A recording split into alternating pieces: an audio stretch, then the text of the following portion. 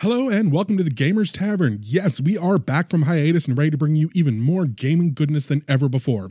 To start off, I want to let you know that the next couple of episodes are going to be from our archives. These episodes are ones that, for whatever reason, we didn't release in a timely manner when they were recorded. So this episode was recorded back on December 23rd of 2014. Yes, it's over a year old. So there's a few things, a little bit of weirdness going on where we bring up games like Torg or Rifts, where we don't mention that Ross is currently working on the new edition of Torg and the new edition of Rifts that's built around the Savage Worlds game engine. We also bring up Larger Than Life, which was Michael Sherbrooke, our guest, his Kickstarter. His Kickstarter is actually completed now, and the book is out. So we've got links to that in the show notes if you're curious. But even with all that, this is an amazing episode with guest Michael Sherbrooke on the topic of long-term campaigns. And speaking of campaigns, did you know that the Gamers Tavern Shadowrun live plays have restarted? You might not know if you don't follow us on Twitch at twitch.tv/Gamers Tavern Show, or subscribe to us on YouTube at youtube.com/meetinatavern, because they're video live streams. We're streaming every Friday live starting at 7 p.m. Central Time with new episodes of the Gamers Tavern Game Table Shadowrun run by our GM, Brendan Ginsimer. And if that's not enough for you, we're going to be adding a lot more content to our live streaming channel, including in-character playthroughs of Borderlands 2, a live stream of Vampire the Masquerade Bloodlines with commentary from actual Onyx Path freelance developers who work on the World of Darkness game, a challenge where I play through various horror-themed games in an attempt to find a horror video game that is, actually scary, and a whole lot more. Expect more announcements coming throughout the month on our schedules. On top of that, we'll be mixing in older recordings from our archives that we haven't released yet during the hiatus with brand new recordings. We've got a brand new book club show coming in a couple of weeks. We've got some special episodes like the one that's going to be coming out in just a couple of days with myself and Ross talking about the new Star Wars film, The Force Awakens. God, that's a lot of stuff. So without further ado, grab a drink from the bar and take a seat at the table in the corner while I tell you just a little bit about Audible. It's a new year, and I know that many of you have decided to start reading more as your New Year's resolution. Don't let that one fall by the wayside. Reading is very important, whether it's a nonfiction book to learn new skills or just a fun novel to help you relax. And audiobooks are a great way to do this, as you can listen at work, when you're exercising, during your commute, or just sitting on the couch with your eyes closed, letting the narrator take you to another world. If you sign up for Audible at audibletrial.com/gamerstavern, then you can get a book for free. That's right, completely free. Even if you cancel, you get to keep the book just for trying out the service. I actually got The Name of the Wind by Patrick Rothfuss for a Christmas present, and I've read it over a dozen times already. I've got a paperback copy, I got a Kindle copy, now I've got the Audible copy, and to be honest, it's almost a different experience because, hey, I actually know how to pronounce Quoth now. And you want to know something cool? It'll actually sync via WhisperNet. So you start listening on your phone at work, you go to your computer when you get home, you switch to your tablet in bed, it's going to save your place every time you pick up right where you left off. And if you have the book on your Kindle app or on your Fire tablet, it's going to sync to that too, so you can switch from the audiobook to the text anytime you want. Just go to audibletrial.com/gamerstavern and get your free book now.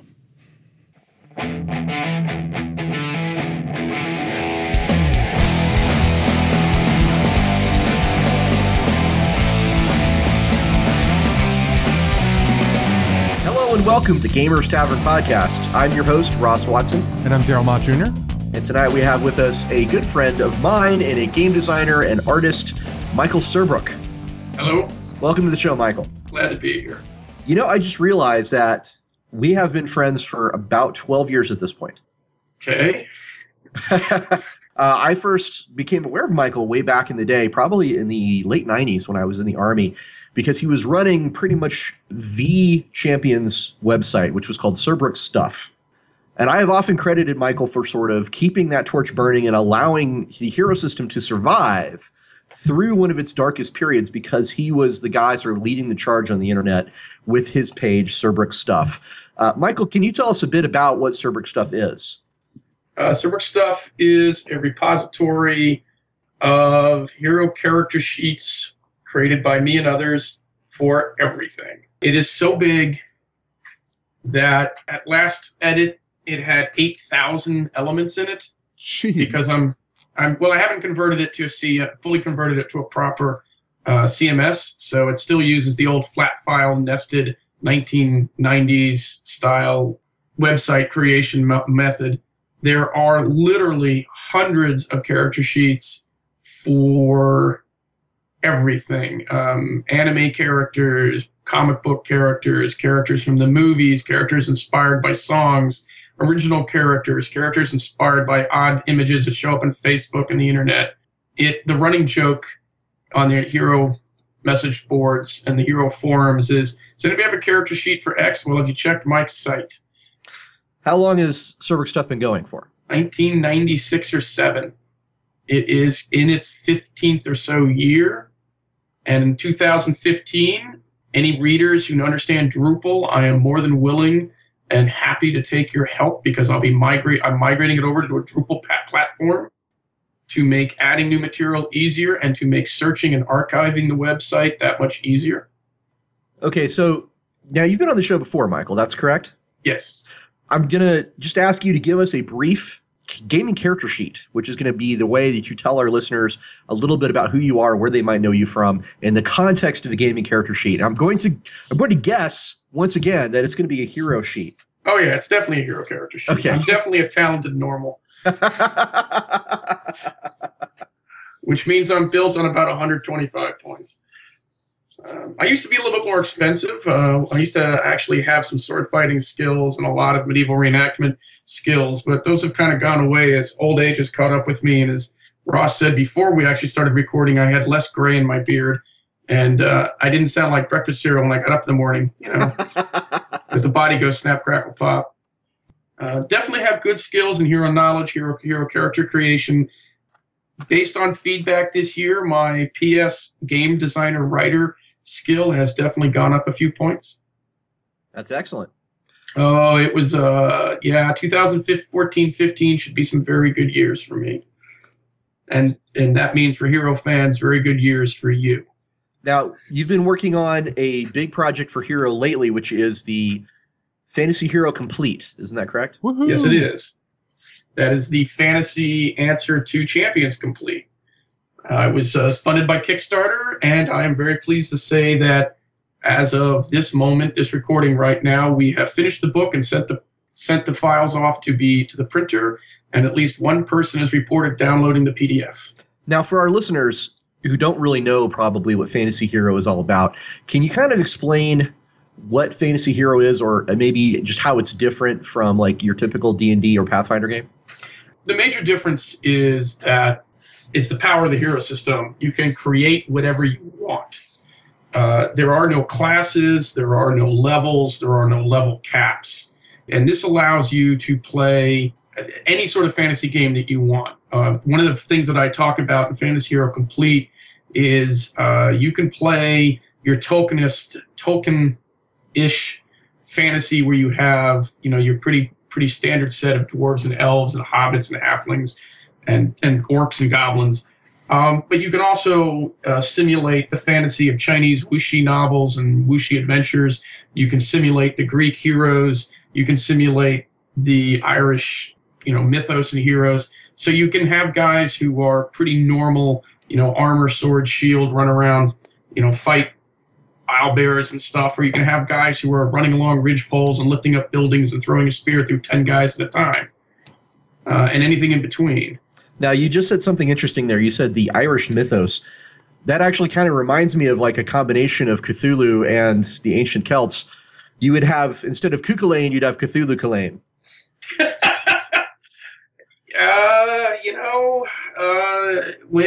When Cuchulainn had his madness come on him, that would be a pretty good way to describe him.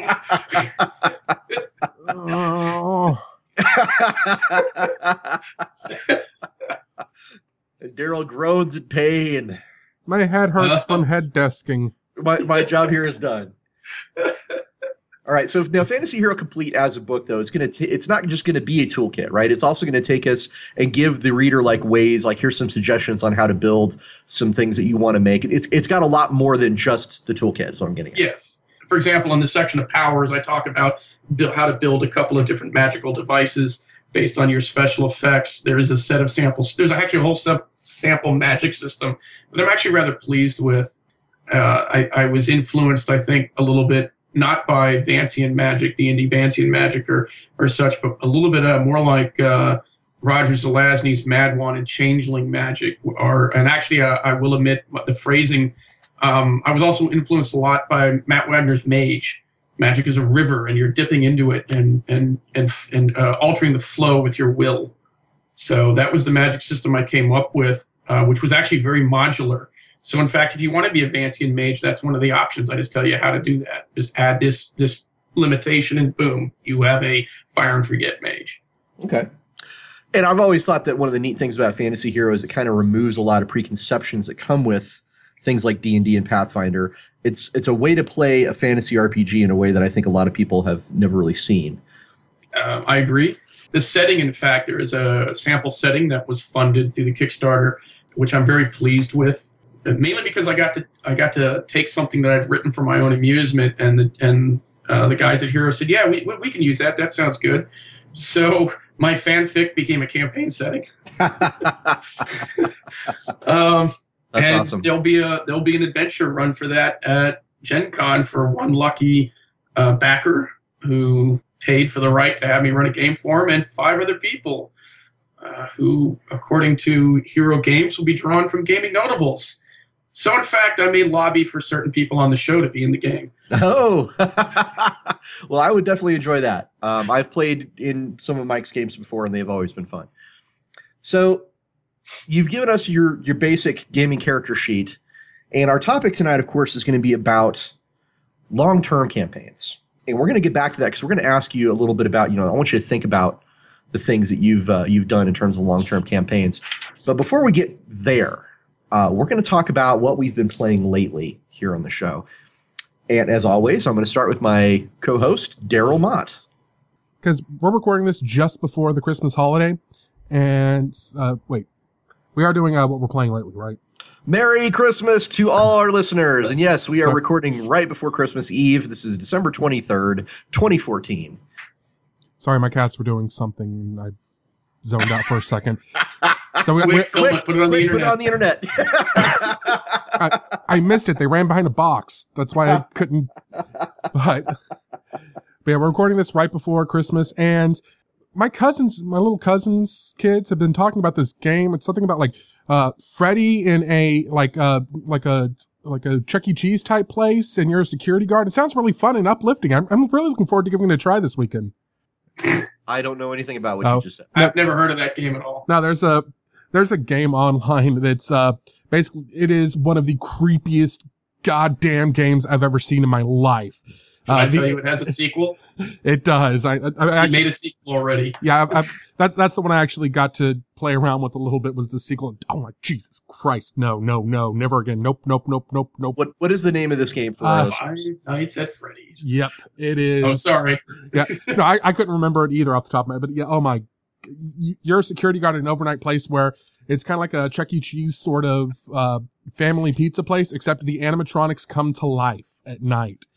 And all you have is a flashlight and a music box to keep them at bay. And you hold and you have to pull a mask down over your head so that you look like one of them so they don't kill you, except the one that will kill you if you don't flash the light at them. But if you flash the light, it attracts the other ones. And it's just creepy shit, man. It'll freak you the hell out. It's kind of like Night at the Museum, but awful. Yes.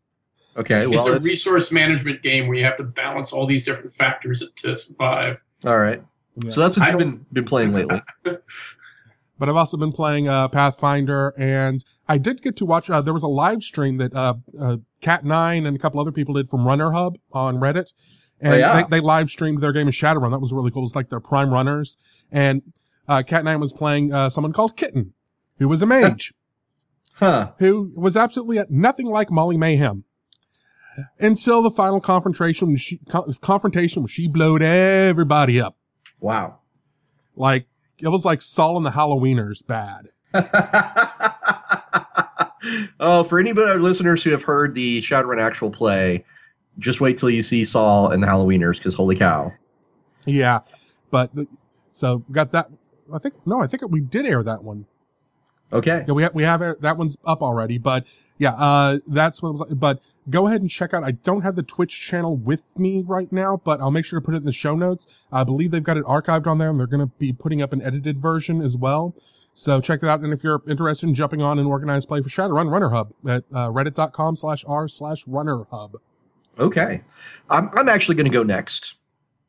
I haven't been playing a lot lately because the holidays are just horrible for trying to schedule anything. Role-playing wise, I actually haven't been playing anything. I've been kind of working on the Birthright game in the background, but I did get a chance to play some Xbox games, and I've tried out Grand Theft Auto 4, which I didn't really enjoy very much. And then I tried Grand Theft Auto 5, which is like way, way, way better. So big thumbs up for Grand Theft Auto 5. That's like the Grand Theft Auto 5, that's the Sopranos meets Breaking Bad one, isn't it? Sort of. I mean, I haven't got too far into it. Honestly, playing both of those made me wish there was another Saints Row game instead. Because I really enjoyed the Saints Row games way more than I have the Grand Theft Auto ones. But there you go. And on top of that, of course, I've been playing through Star Trek Online. We're in the winter event now. Q's Winter Wonderland. And it's crazy, as always. And again, if anybody out there wants to get together and make a fleet for the Gamers Tavern, don't hesitate to contact me. That's what I've been up to lately. I'm hoping to play some more games very, very soon. And of course, we're publishing some more Shinetar books. We got a book out called Godstrike Tempest, and we're getting some more products on the way even now. We got something being written by Ed Greenwood for Shinetar, which is really exciting. And I'm going to turn it over to Mike Serbrook. What have you been playing lately?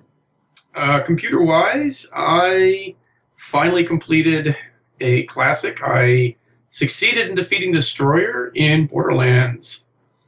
So I completed my first playthrough of that. I was decided to play that because, of course, they released Borderlands pre-sequel, which I completed my first playthrough of that as well. Oh, man, I'm so jealous. I had a great deal of fun with that. And I leveled up my Gunzerker to over level 50 and am now rampaging through Captain Scarlet's adventure after going through Mr. Torg. Of course. Because we all want pecs and explosions. That sentence had too many syllables. Apologize. Yeah, somebody was like, I didn't like Mr. Torg's adventure. I was like, what is wrong with you? On the tabletop side, we are playing through an Ironclaw campaign, Did you wrestle a shark wearing a bolo tie? Well, you might ask me who was wearing the bolo tie. Answer, yes. No, actually, the line from the Ironclaw game was, I think I just drowned a bear. Now, what's Ironclaw for the listeners? Ironclaw is the anthropomorphic fantasy RPG. For all of those familiar with Savage Worlds, it uses a similar die mechanic. All your stats and your skills and stats are all determined by die size, D4 to D12. And instead of class, you have professions instead of classes, and you have species instead of races. So I am a Red Fox Ranger. We have a Tiger Barbarian, a Horse Paladin, a Badger Priest, a Bat Burglar, and a Nether Tiger who's a spy. Interesting. And we're trying to save a kingdom from invasion from soldiers from we now found out to be a parallel dimension. So it went from fantasy to kind of strange. Are the enemies honey badgers? No. Although one of the players was going to be a honey badger before he switched. Okay. We're also playing Fantasy Craft, which is our Sunday game, and we just gained a couple new players. And one of the guys, and this is actually kind of funny, one of the guys is familiar with Pathfinder and D&D and so on, but I think he shucked all that to the side when he found out that one of the starting races in Fantasy Craft is a giant.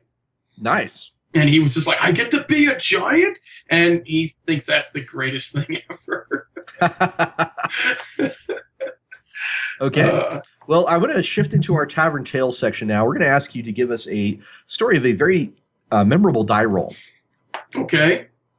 I, in fact, will go right back to our Fantasy Craft game. As I mentioned, we have 2 new players, and people who are familiar with, say, D&D or Pathfinder may, often think, hey, I rolled a 20, that automatically means I get a crit.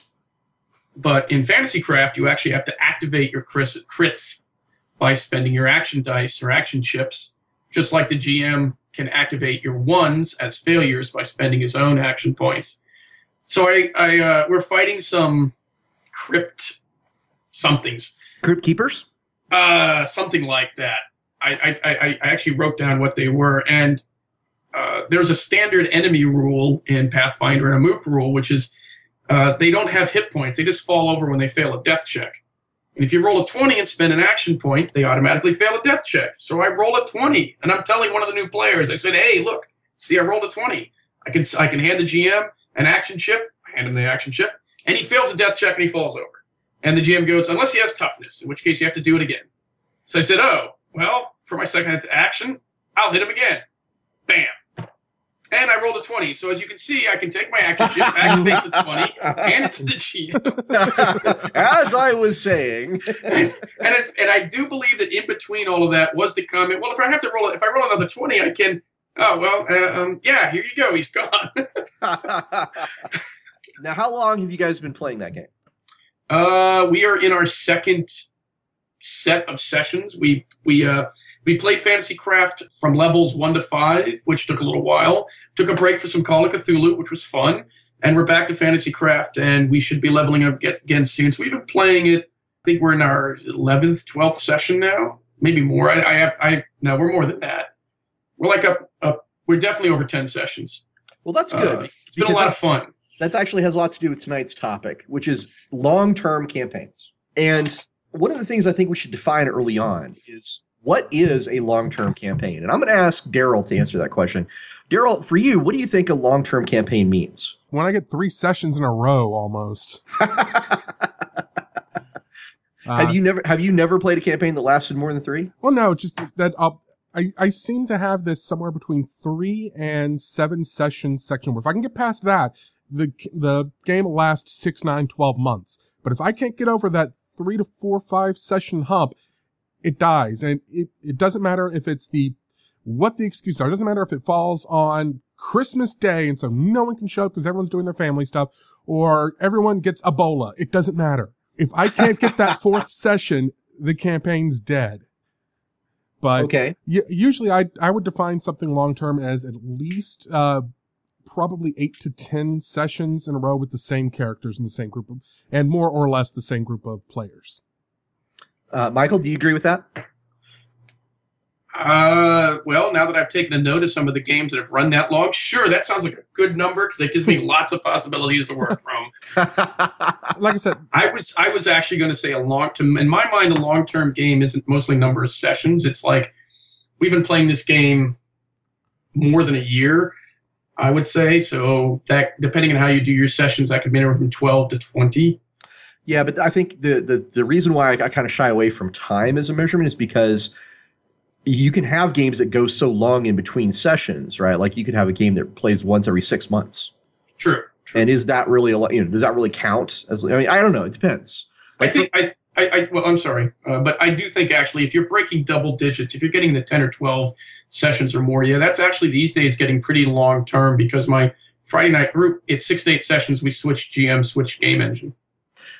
That's a follow-up question I wanted to ask was, what do you think is a typical length for a campaign? And in my opinion, if I can start us out, I think that right about 6 sessions is that sweet spot where most campaigns that I've been in, that I have experienced or I've seen, that's where they typically stop, is around 6 to 8 sessions. A lot of this is colored by growing up in the late 70s. So D&D games our role-playing games as a whole, the revelation of, hey, I can have a pre-planned arc and we're going to have a beginning, a middle, and an end and actually draw it to a close, never came around.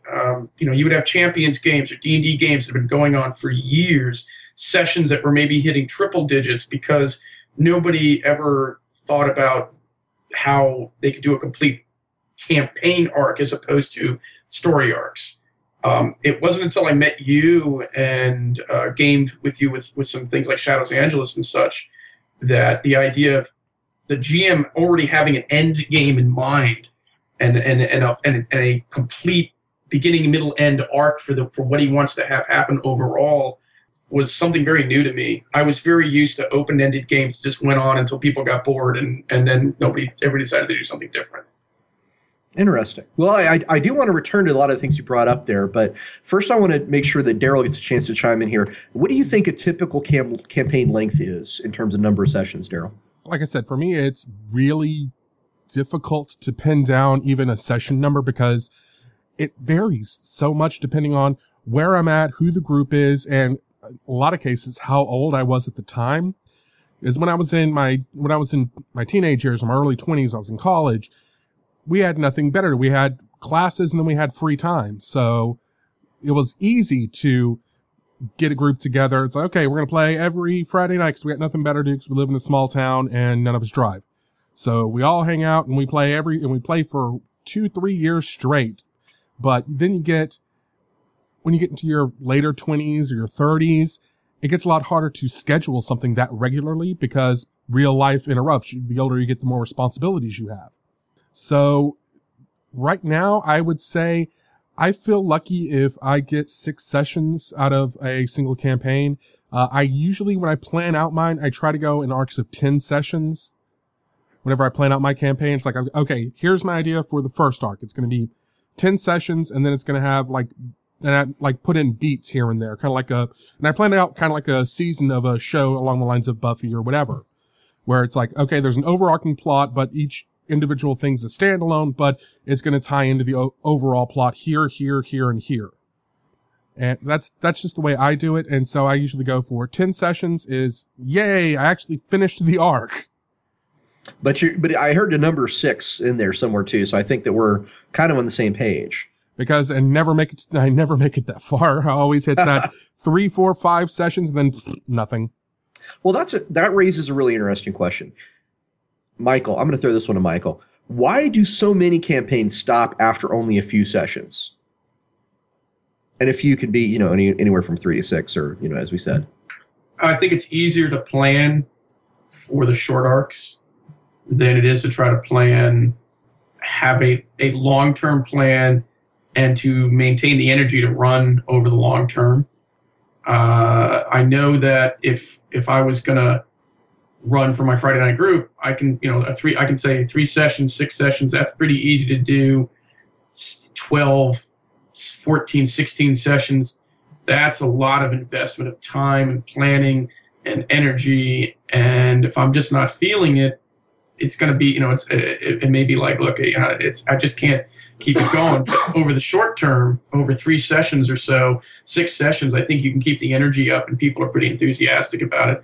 I mean, if the game really grabs people and they want to keep going, that's one thing. But I think maybe I don't know if it's just the way we think now, or, it's just interest isn't as there because there's so many things to pick from. So it's hard, we really have to have something special to keep everybody's attention. But I think it's just easier to work with those shorter arcs. Well, I think you nailed something right on the head there that I want to talk about, and that's the energy level. Okay, and I've often thought that the energy level of the game is going to be the one thing that sort of determines whether it's going to live or die as a long-term campaign. Now, this is kind of a tangent. I know we're kind of wandering down this road, kind of off the beaten track here, but I think a tangent on Gamers Tavern. Say it isn't so. Yeah, I know, really. But seriously, I think it's that energy level I think is critical, and this is where I come from. Is I think why so many game sessions stop at 6 is probably because of that energy level, because people get distracted by something else, new shiny, game is out, or this other thing we haven't done for a while, or they'll be talking about it on a forum, or they'll just get together someday and say, hey, we haven't played Rifts in a while. And the next thing you know, they get really energized about that. So I think a lot of it kind of comes down to the energy level of the group. And I hate to say this because it really feels like you're singling people out, but I think the GM is kind of the guy who needs to put the most of that energy in. If you have someone who's really excited about running the game, I think that's going to carry over to the players. In novel writing, there's something that a lot of people talk about. It's called the quagmire. That is the middle of the novel when you're trying to write something. The first 100 pages will come really, really fast. The ending, what the grand ending of your novel is going to be. It's that middle 200 pages that is a slog. You're waist deep in a swamp, quagmire stuck, trying to drag all these plot elements to the end.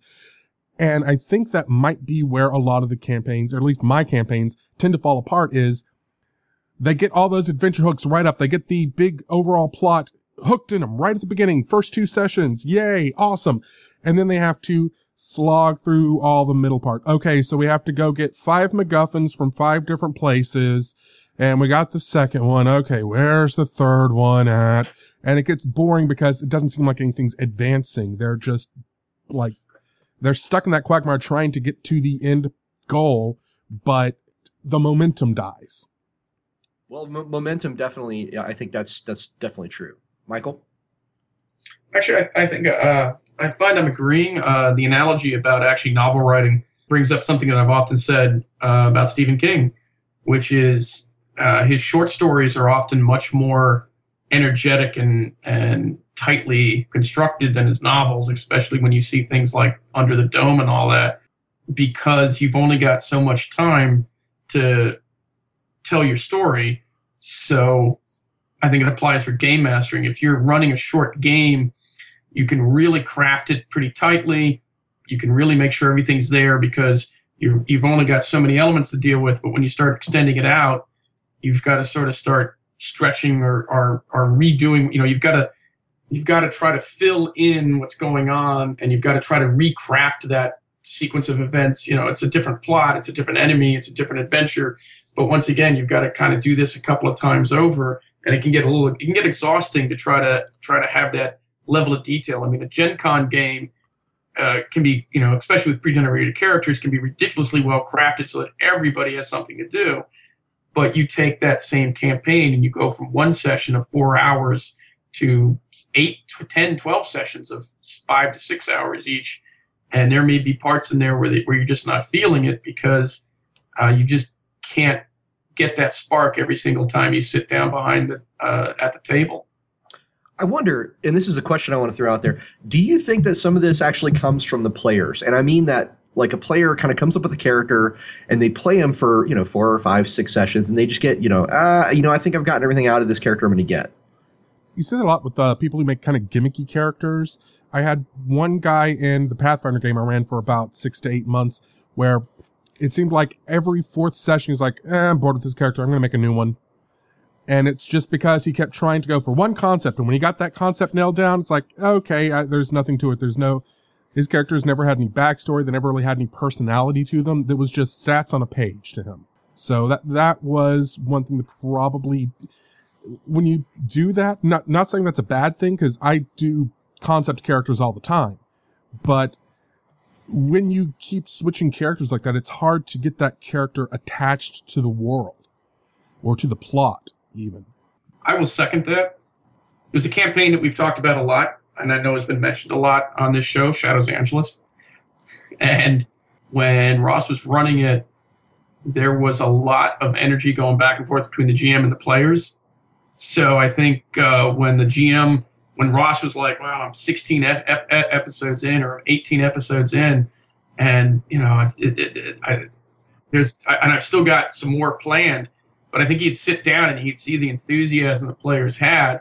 It would invigorate him. And then we would sit down and, Ross would start rolling the plot out, and we would see how, and it would invigorate us, and the players invigorated each other. So I think if you have a bunch of people who are just there to throw dice and move, a set of stats through the dungeon, collect treasure, they might as well be playing, I don't know, Skyrim, World of Warcraft, any other game where Borderlands, where you can do the exact same thing, and you don't need to worry about another person. You can just hack and slash your way and try out your tricksy, gimmick character on your own. Because if you've got a bunch of guys who are playing cardboard cutout players who aren't interested in the plot, I'm certainly not going to be interested in running for them anymore. Well, it's good. I think you said a couple things there that are interesting. Number one, we're definitely going to bring up Shadows Angelus a few times tonight, I'm sure. Number two, I think the thing you brought up that is about the investment in the character. Yes. And I think a gimmick character, one that's mechanically interesting, but not necessarily interesting in terms of the game itself. Yeah, it probably loses its luster after a little while. Yeah, I mean, if you're playing a one-trick, I found these feats that really let me exploit Pathfinder and D&D character, that's fine, but, you're metagaming there. You're just playing a set of feats. If you're playing a gimmicky superhero character whose gimmick is, I throw boomerangs or something, I mean, now you can have a lot of fun with that, but that's a style of play, and that's a different terminology of gimmick. Well, I'm gonna throw two more things out there. I think one of the reasons, two more reasons why campaigns stop after only a few sessions is because either the system or the campaign itself, like the tone or the group, are just not gelling after. 5 to 6 sessions is enough time to find out, right? If this is the group I want to play with, or if this is the system I want to play in. At least for me, that's something I have found. Is that also true for you guys? Yes. The Friday night group, the reason why we're playing for 6 sessions, we have cycled through. We're playing Blood and Honor right now, and we've played Legends of the Wu Lin. And I know the Legends of the Wu Lin game just ground to a halt and got migrated over to Hero because the system turned out to be just very unwieldy for us. It took forever to run a fight. It took forever to actually do anything in combat. And it was just decided this is not the system we want to use for what we're trying to get at.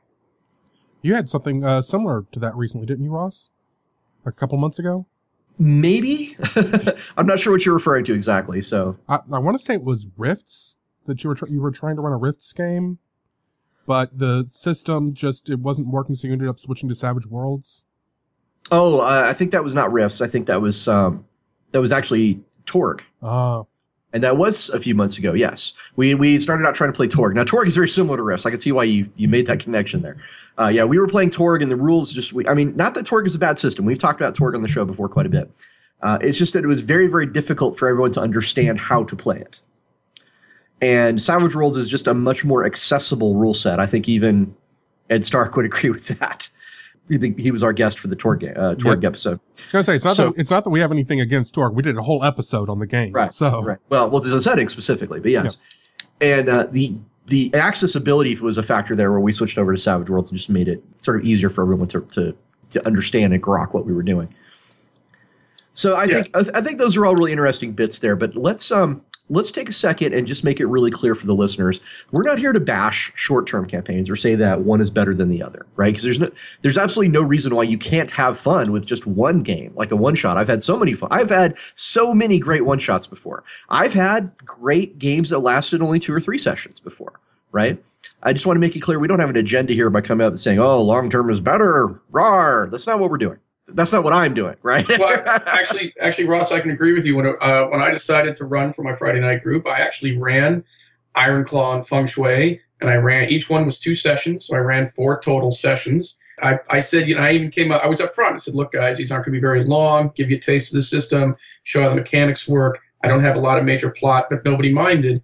And on the flip side, Ironclaw both went over very well. But the one thing I was very pleased with was how fast and how appreciative the players were of Feng Shui. It was kind of a revelation of how the game worked for some of them. And it was kind of nice in the second session to have the one guy go, okay, I've got this figured out now. I can declare that these guys are standing on linoleum. I was like, yeah. And I can use my shotgun to bounce the pellets off the linoleum. And instead of killing them, I'll just take them all out with every success I do. Nice. It's like, perfect, go for it. That's the gunsmith Katz method right there. Yes. Oh, yeah. I loved that show. So now, I'm glad we all got that reference. Are you kidding? I have all the manga. Yeah. So we're saying that short terms can be good, yes. Right? But I think that obviously what we're talking about tonight is kind of what is the difference. What makes the long term campaign difference, and why is that good, and how can you get there? It's kind of where we're going with this. Yes. It does have 2 really different feels to it, a short term versus a long term. A long term campaign feels a lot more like at least a good one feels like a really cool TV series. I brought up Buffy the Vampire Slayer already. Yes. Firefly or Supernatural. Constantine seems to be going that way right now. Well, when you say long term and Firefly in the same sentence, you make some people's hearts hurt. I apologize. but I'm talking about is sort of more of a long form fiction. If you look at just those 13 brilliant episodes, but although if by our definition, though, 13 sessions would be a long-term campaign. That's why it was in my head that way, because I'm thinking of these one shots or 1 and 2s as a movie. So I can still sit here and enjoy a feature film without it having to be without having to have 18 sequels after it. Matrix. So Ross will understand this reference because you said movie, Daryl. Mm-hmm. My thought was then Rod Curry's superhero campaigns that he ran at Gen Con was the Hero System version of the Marvel Cinematic Universe, because each one was a standalone movie, but he ran them Gen Con after Gen Con. So you had a series of interconnected movies that ran into one long sequence. I think we talked about that on the superhero episode, didn't we? I think we did. Yeah, there's this guy, Rod Curry, and he ran these games at Gen Con every year for several years. And they were all, just like Michael said, they were all interconnected, but they were also standalone. And it was a really interesting draw, not only for that, but also because his games were very heavily prioritized meaningful choices, moral dilemmas, and character development over combat. And, using your powers and stuff like that was something you did, but it typically was not the key to the game. They were really, really well done. And I want to say, clearly on the show, thank you, Rod, because those games were amazing and it taught me a lot about what's important in a good superhero game. And I did want to go back to something Mike said a while back when he was talking about the Shadows Angeles campaign that you guys played in, where they're... I didn't get to play in it, damn it. I want to talk about it too. But okay. what the thing he brought up was how the players would get more energized, and that would make you more energized in running the game, which would make them more energized. And it became kind of a feedback loop. Oh, yeah. And that's one of the great things you can have with a long-term campaign, but it's also, we were talking about things that can kind of stymie a long-term campaign. If you get that Quagmire sense, that can become a feedback loop where if the players aren't really into the story, they're just kind of, like Mike said, moving stats around a dungeon, and that puts all the onus of the plot on the DM or the GM, and then he gets bogged down. It's like, do I have to write more stuff for this to make a story out of it? And then it leads to burnout a lot. Well, burnout is definitely a thing I wanted to bring up as a kind of one of the things about a long-term campaign is that it can definitely cause people to have burnout. There can be moments where you're just like, I don't want to deal with this anymore, right? Or it's like, I just cannot come up with anything new this week. Can we just play a one-shot of something else, and then you play a one-shot, and then you forget the campaign? It can be like that. It can be a thing where I just want to take a break, and the next thing you know, you'd never get back to it. Well, I'm sure that's happened before too, right? I'm sure there's been people who have planned out like a 20-session game, and then they get to session 6 or 7, and they're like, I need a break, and it's a term that Michael used, momentum. You lose that momentum. And the holidays, I think, actually, November and December are like the worst momentum killers of the year when it comes to that. So when you're planning out a campaign and you are trying to do maintain momentum over the holidays, that's something to watch out for, right? Is try and find a way to keep people involved and remember, keep sending an email every week. Hey guys, don't forget, we're playing again. Stay with me here. And there's funny you should mention email. I was gonna say the second biggest killer, probably, especially when you're in late teens, early 20s, is finals. Yeah, when you're in college. That can definitely be a thing. I had, it's been a long time since I've been in college, but that's true. Michael, I'm sure he's got something he wants to talk about right away. But before we get there, I want to ask another question. So we talked about that this is not necessarily commercial for long-term campaigns, but what makes the long-term campaign different? What makes it awesome? I can answer that. I've either been or run, by our definition, 3 long-term campaigns. My own Kaze 5 setting ran for several years, 30 some odd, 35, 40 turns, monthly turns. So you can do the math there. That's a play by email, correct? Play by email. And it was all story driven. So it was people had character sheets and so on, but a lot of it ended up being you submitted moves or you submitted ideas, and the coordinator would kind of get feedback what he felt was a good idea, or he would draw people together and say, okay guys, And it was more like cooperative fan fiction than a game, but it still felt in a game fashion. But what happened was I ended up with this wealth of background material, of world building, of characters and concepts and ideas. He's not talking to you, Michael. Oh, I'm sorry. I apparently I'm not going through my mixer. I'm on there. No, my cats are fighting. I'm trying to tell them not to. I muted my mixer, but apparently my sound is going through my computer right now. My apologies for interrupting. Michael's looking so confused right now. I'm so confused. I thought I was supposed to be here to talk. Sorry. So wait. Okay, so before I go back to what I was saying, and I'll start over, I just have to state the funniest fallout that I have seen so far of the North Korea hack Sony meme is the cartoon that says, well, if North Korea tells them to put Firefly back on the air, I won't complain.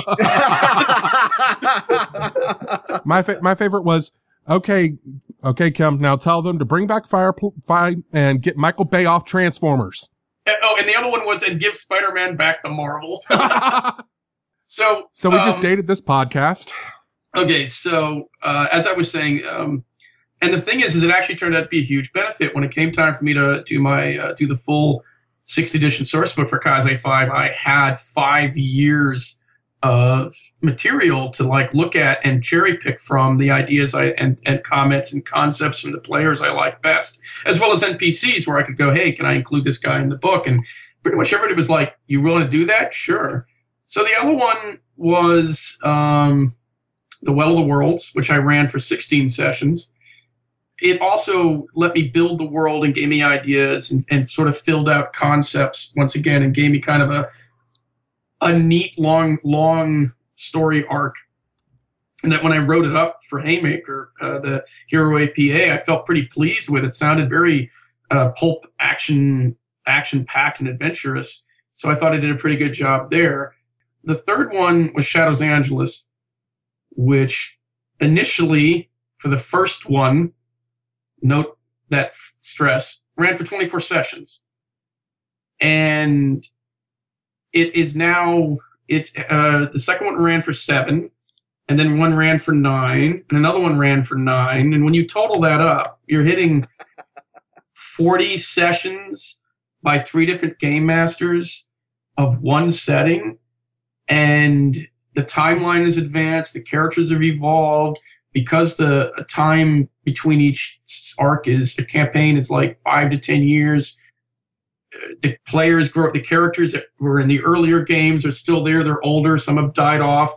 There's, you now are in a living world, and it's just, it's something that when Ross sat us all down, almost 10 years ago, Ross, 2005-ish. Yeah, I know. None of us could have predicted that our Saturday group would be talking about another game, and we're all talking about what characters we're going to play and so on.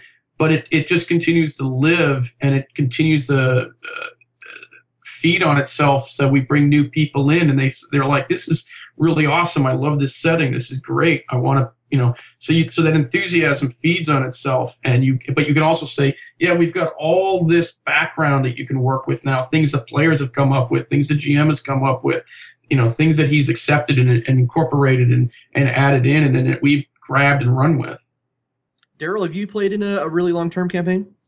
It depends on your definition of long-term. It's not going to meet you guys for sure, but I have run a couple of games that lasted almost a year. I ran one that lasted over a year, and I have played in one that went off and on for about, I don't know if it would count as a long-term campaign because it wasn't really the same group of characters. It was mostly the same players, but it was the same world, and previous adventures affected future adventures, even if it wasn't the same characters. So like in this one, in campaign that we played a year before, we assassinated this evil king. When we come back, there's now chaos in that kingdom, completely different group of players, but there's chaos in that kingdom because there was a power vacuum and everyone's now trying to vie for the throne. It's like Civil War.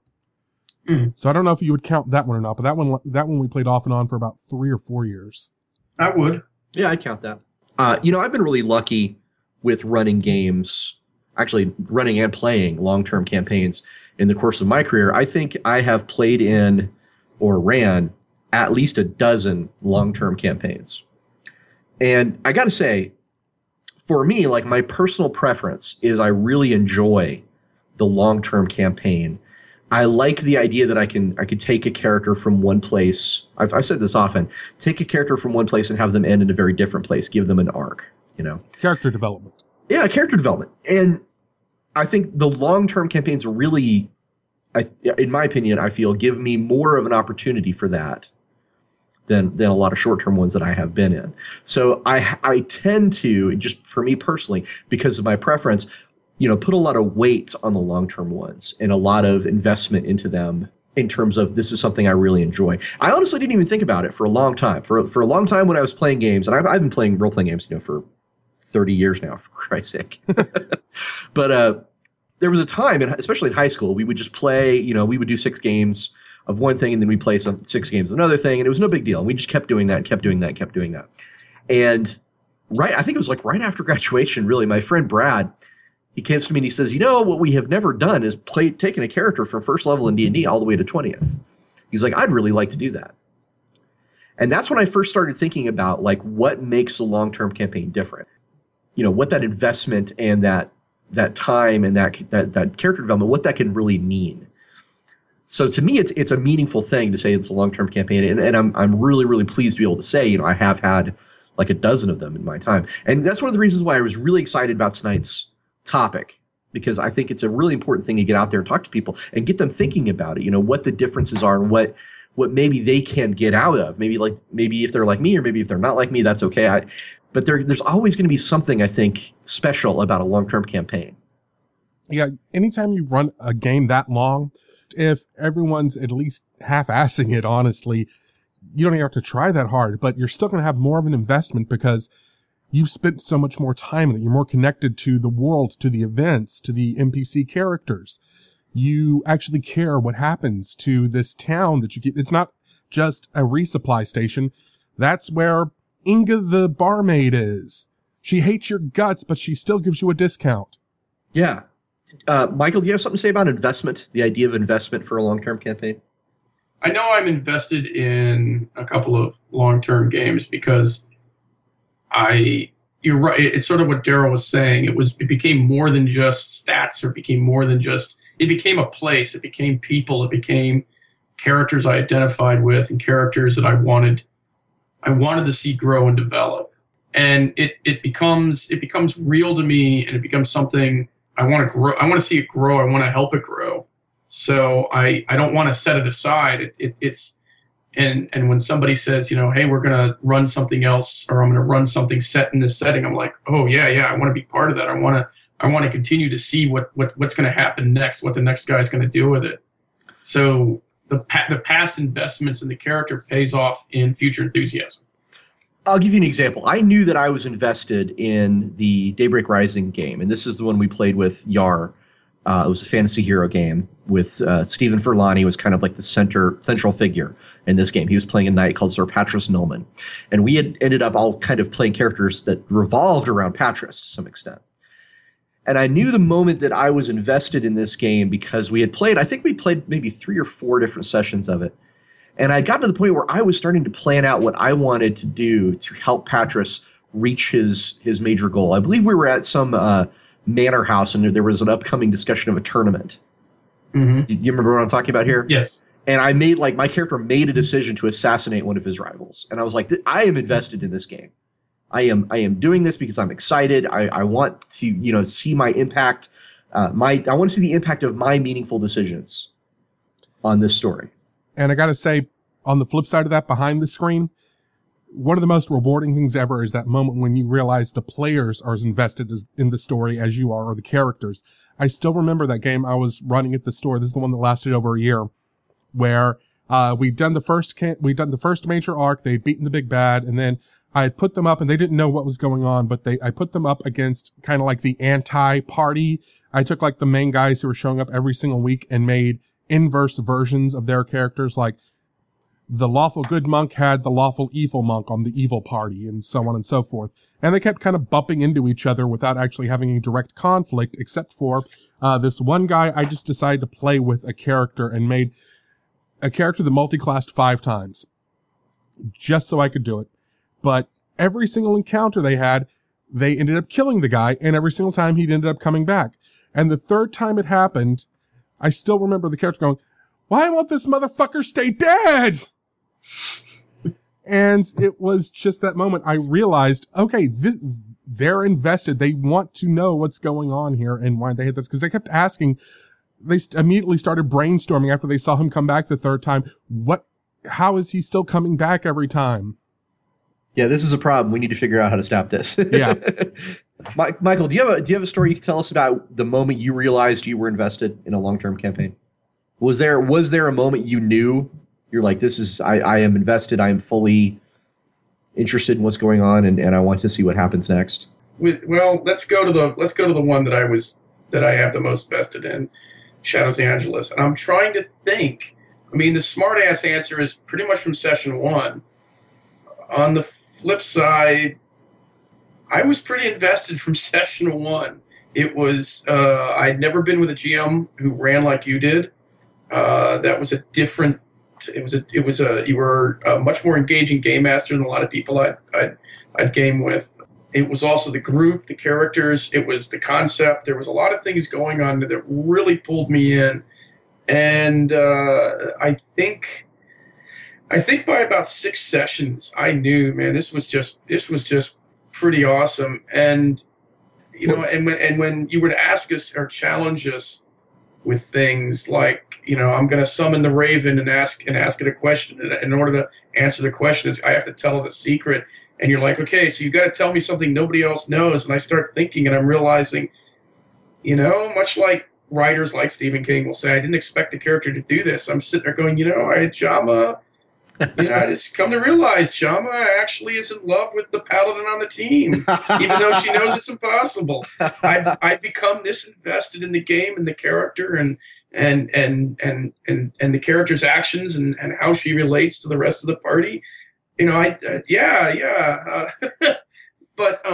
no, that's a great moment. You had the realization you're invested when you were asked to sort of give up some information about the character you hadn't thought of before, and it caused you to think about the character in a totally different totally different light. Yeah, and it made me realize something where I was like, I think that's how she feels. That's how the character is.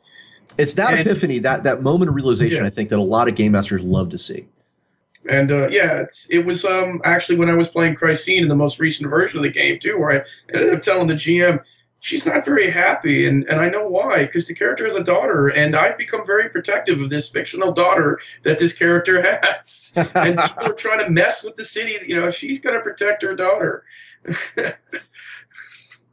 So, yeah, investment's really important. It's definitely that moment when you say, yes, I am here, and this long-term campaign is important to me. And that's what we're talking about when it comes to investment.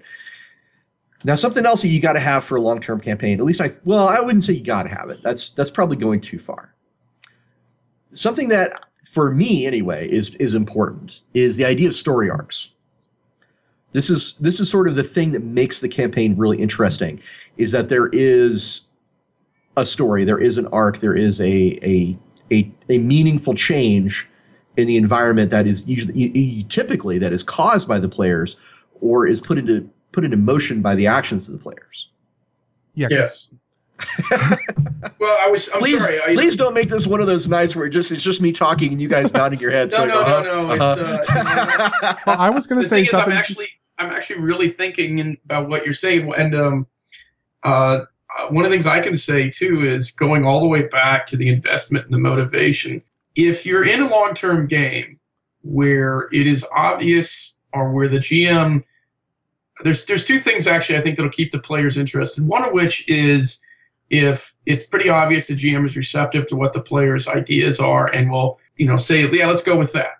Where the GM does a lot of, well, you tell me.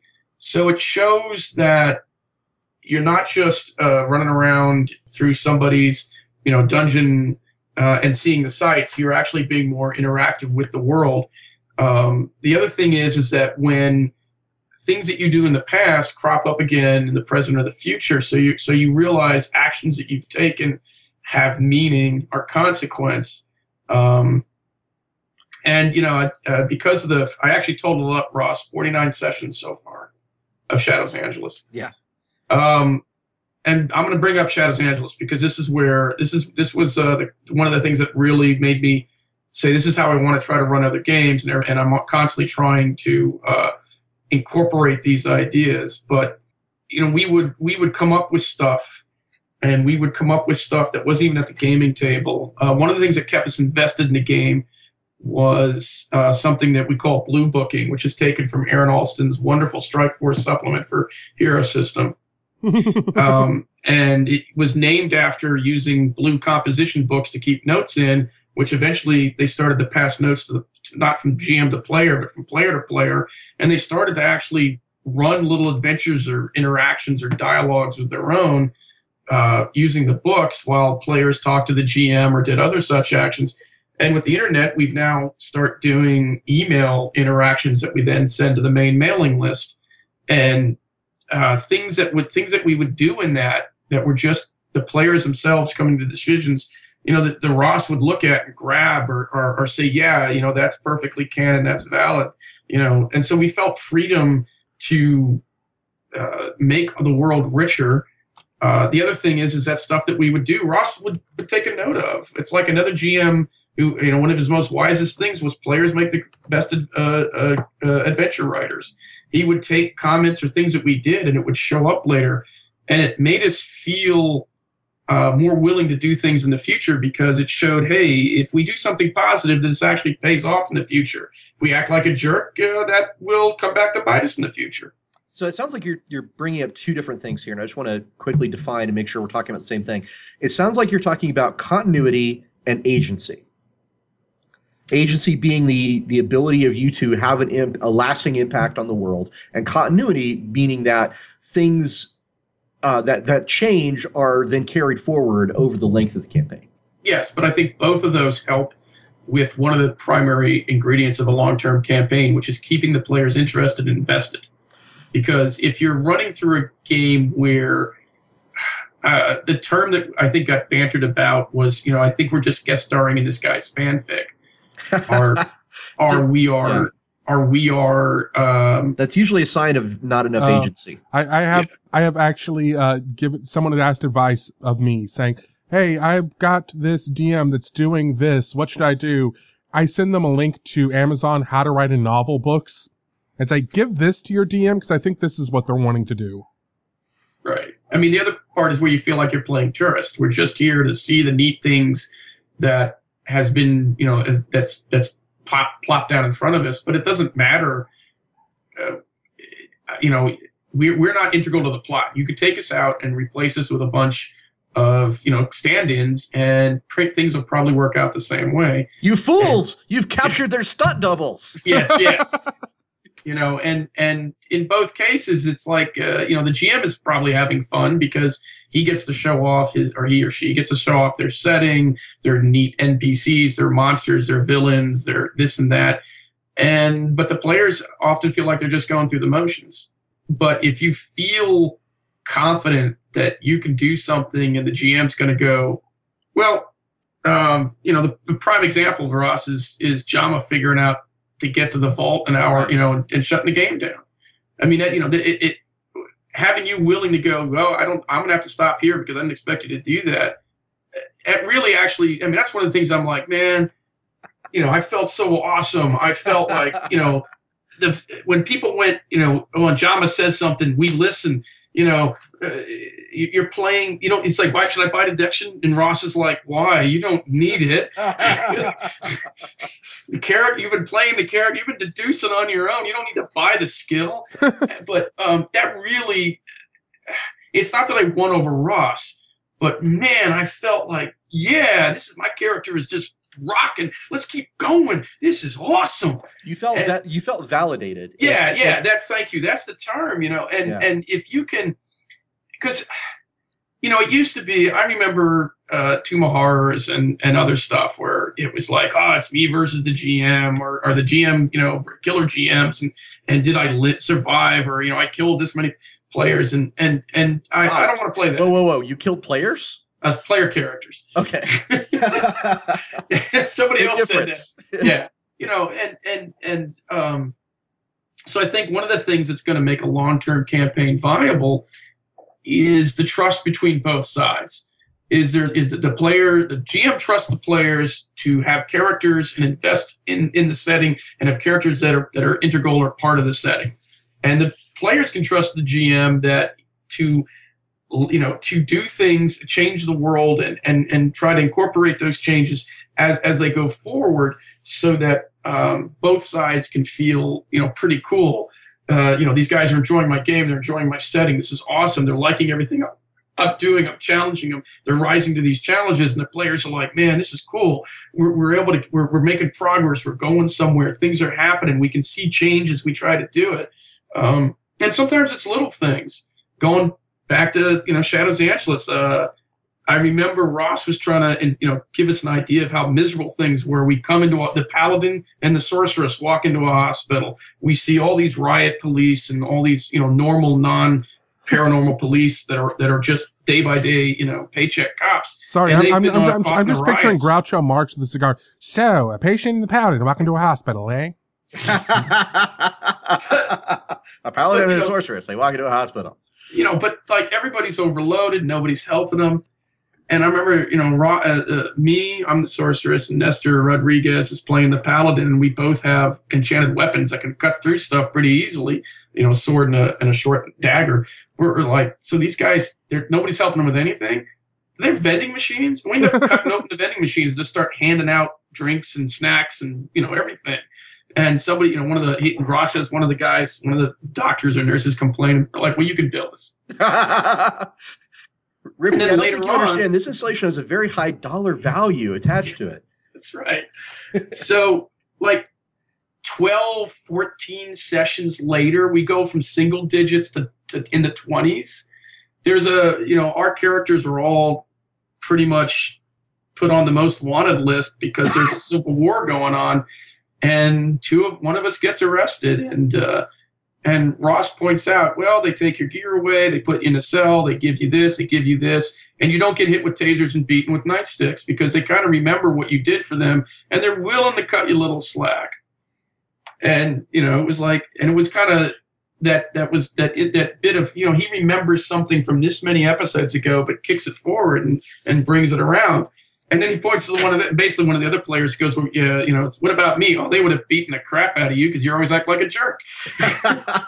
Well, so I think what you're saying is continuity is more important in a long-term campaign than it is in a short term. It is.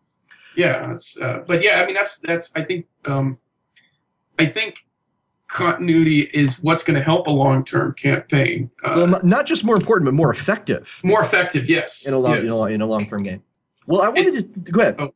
And actually, it becomes even more important when you are doing something as Shadows Angelus has had 4 different arcs with 3 different GMs, because I'm running something and I talk to Nestor Rodriguez and I say, yeah, the new this player character that you've just met, that your character from the last campaign, who you're running as an NPC at the moment, is meeting a player from the character from the new campaign. And you recognize something odd about this character. And I go, and he goes like, what? Well, you felt this energy, this holy presence before. When? Oh, remember that church that we were in Shadows Angelus 2? And he's like, oh my. And I was like, yeah, this character's part angel. Because remember the religious guys captured an angel? And he just flips out. And that's part of it right there. If you can carry the continuity over from campaign to campaign, much like you were talking about with, you killed the king, so everything's chaos. I mean, I think the players really appreciate that. They might flip, but they're going to be like, oh my God, he pulled that thing back. I remember that. Oh man. And, it really, once again, it's all feeds on the enthusiasm. It feeds on itself. And it makes me go, yeah, man, I just made these guys like go pale. This is awesome. Well, I think we could probably do a whole episode on validation or agency or continuity. I mean, a lot of these terms we're bringing up are really they're a lot more involved than we can spend a lot of time defining and getting into. But I think they're all important, and making sure your characters feel like protagonists, which is a lot of things that I think you were bringing up there. Yes. I'm hoping I'm not rambling. No. It's fine. I just wanted to make sure and mention one thing that I found important to me when I was doing long-term games was the idea of a story arc, and just it can be a really short thing.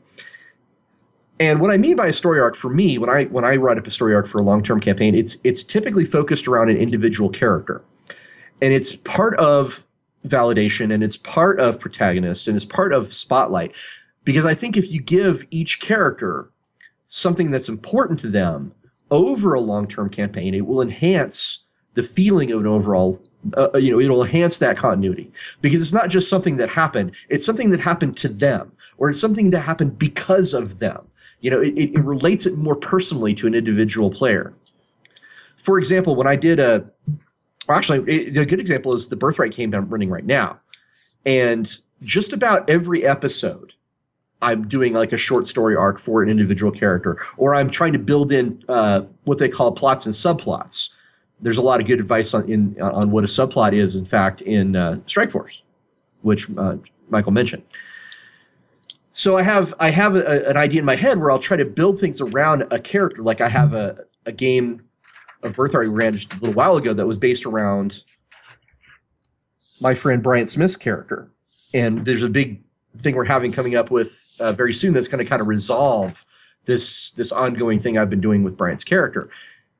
And that's fine. I mean, it's not to say I won't ever come back to Bryant's character. It's not to say that I won't ever talk about him again. But he's going to feel like he had his moment, right? When this is over, he's going to look back, and if we have continuity, if we have something that calls back to this particular episode, I think Bryant's going to find it very investing. Yeah, that's something that's really a strength of the long-term campaign compared to shorter or one-shots, is that you're allowed more time to put more focus on each individual character in the game. For example, if I'm running, say, I know I'm only going to do 3 sessions of this campaign, that's it. Then I've got to make sure that each player at the table has their moment for their character to shine over those 3 sessions. So that's going to lead to a lot of things where, okay, this is player A and player B's character is the ones that are going to shine in this particular encounter or scene or whatever. But if I have a long-term campaign, I can focus a lot more time on each individual character. Okay, this is the main character in this one. It's all about their character, but it's not excluding everyone else. It's still involving them, and each other character is going to get a moment to shine later on. Absolutely. Yes. Speaking of characters, one thing I love about long-term campaigns is the amount of character development you get to do. I love the fact that you can take a character that starts out as I've said this before, and I don't want to keep repeating it, but you start out one place, you end up a different place. And I'm going to give you an example. I played in a game where we went from first level to 17th level. This was early 3rd edition Dungeons & Dragons. And my character started out as a farm girl straight off of an orchard. Okay, she was a fighter, right? That was like her one class. And by the time we got to 17th level, I had traveled the plains. I had made freeing slaves my lifelong goal, right? across the multiverse, right? I had become a foster mother to a goddess. And I had helped free an entire nation from the domination of an evil god. And you look at that and you're like, wow, I am so different now. I am no longer naive. I am no longer just looking for adventure. I have a goal and a reason in life and a purpose. And I know what this character is going to be doing 10 years from now, because I had this really long campaign that took me from one place and I ended up so different. Daryl, have you had something like that happen to you? Not in quite as much fun of a way. Babysitter. Okay, babysitter, yeah, maybe not the best example. By the time this goes up, I don't know how many of the episodes are going to happen, but everyone knows I dropped out of the Shadowrun game because basically I felt like I was spending all my time trying to keep Babysitter a playable character. And it's been a long time. Brandon and I have worked out any sort of remote issues that we had over that. But basically it was Brandon had a different idea of what to do with the character in the campaign than I did. And that's where something we say all the time on here, communication is important. But I haven't had that much as a player because I've never gotten to play much, but I have seen it happen in characters in my games. For example, my friend James that I brought up several times before, he almost always plays rogues, and he almost always plays the same type of rogue.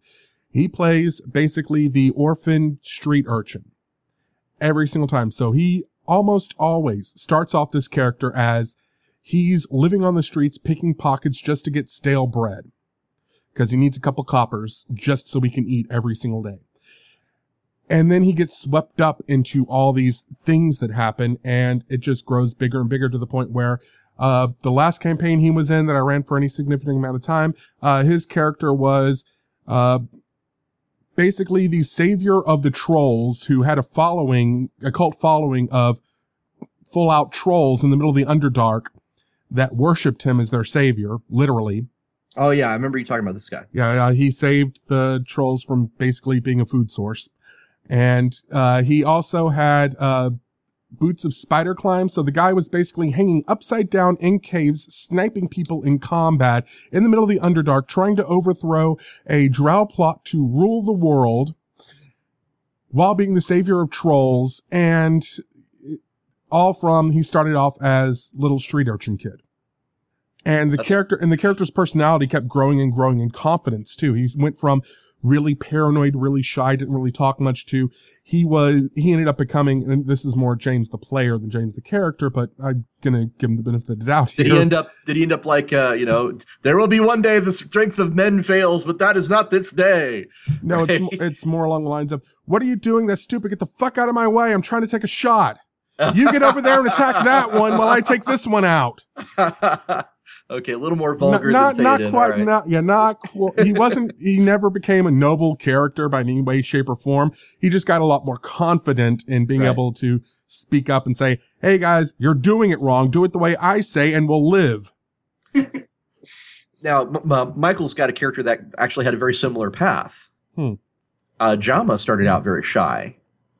No, actually she started out quiet. She was quiet mainly because I was not going to try to, I'm not one of these guys who jumps in and starts, it's my personality. I mean, she did have the unrepentant show off. So she liked to use spells for minor things like straightening up her desk, taking showers and cleaning the car. But yeah, she wasn't particularly, she didn't go around giving orders and things. She pretty much was the follower and wasn't certain what's going on. And I still remember the email of, what do you guys think? Where do you think we're all going to be once the campaign's over? And my comment was, I think John would make a good instructor at the XWAT Academy. And Ross and I both know how that character ended up. Well, that's what I'm asking is like, can you tell us like about her character development, right? Because over the course of 24 sessions, she changed a lot. Yeah. She was so the reason why I picked, so that's a little background. So Ross comes and says he wants to run a Mystic Cops game or Magic Cops game like Silent Mobius, which was my biggest favorite anime manga back.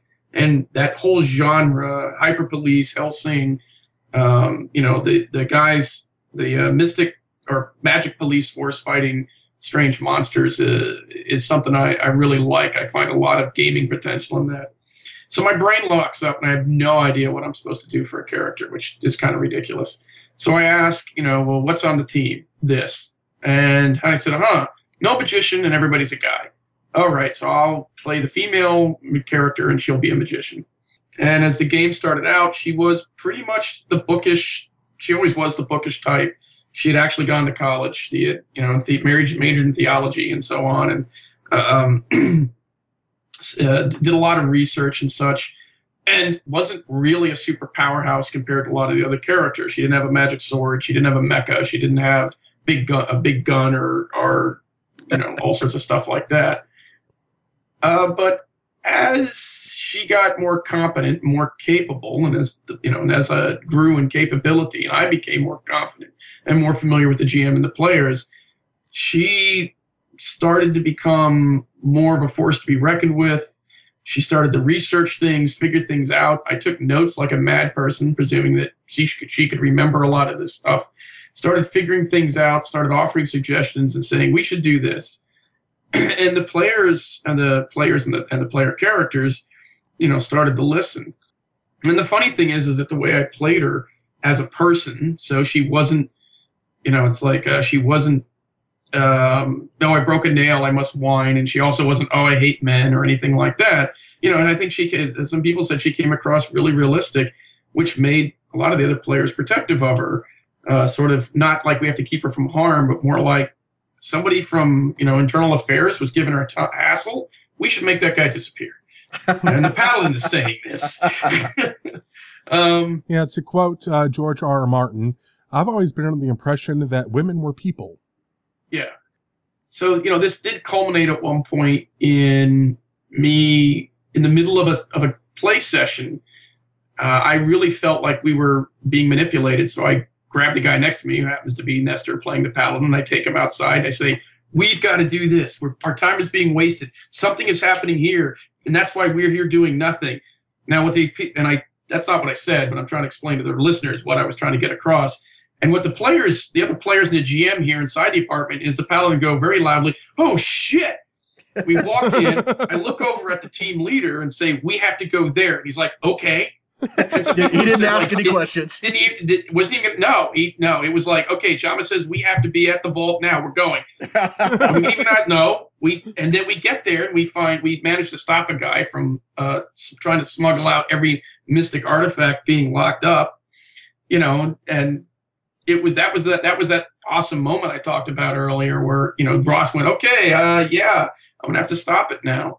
And by the end of 26 sessions, you had actually become the leader. Jama had actually become the leader of the police organization. She became director of the ex-SWAT Mystic Police Department, which was nothing in my radar. It was, I wasn't even 20 sessions in thinking that was going to happen, but we happen to have we happen to have Yars Underwood running Lieutenant Hemmelshot, who was a great manipulator and behind the scenes mover, and he decided, and actually he and another player character by the name of Grady kind of said, yeah, we're going to do this. No, but what I'm getting at is that this character development, though, is something that couldn't have happened in a shorter term, or it wouldn't have had the same impact in a shorter term. It wouldn't have felt natural. It felt forced. It wouldn't have had the same sense of wow. I think that when it was all done, when I look back and I'm like, yeah, I never could have predicted or expected that, and it was just mind-boggling. Okay, let's ask another question here, because I think we have said some great stories and stuff, but the question I want to ask is, are there some games that are mechanically better suited for a longer campaign than a shorter one? First, immediately to my mind is D&D. There's a reason it goes from level 1 to 20.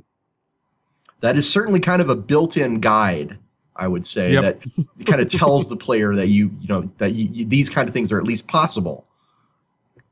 And maybe it may not be necessarily what you need to strive for, but it definitely proposes that. Michael, can you think of any games that mechanically sort of kind of lean towards those longer campaigns?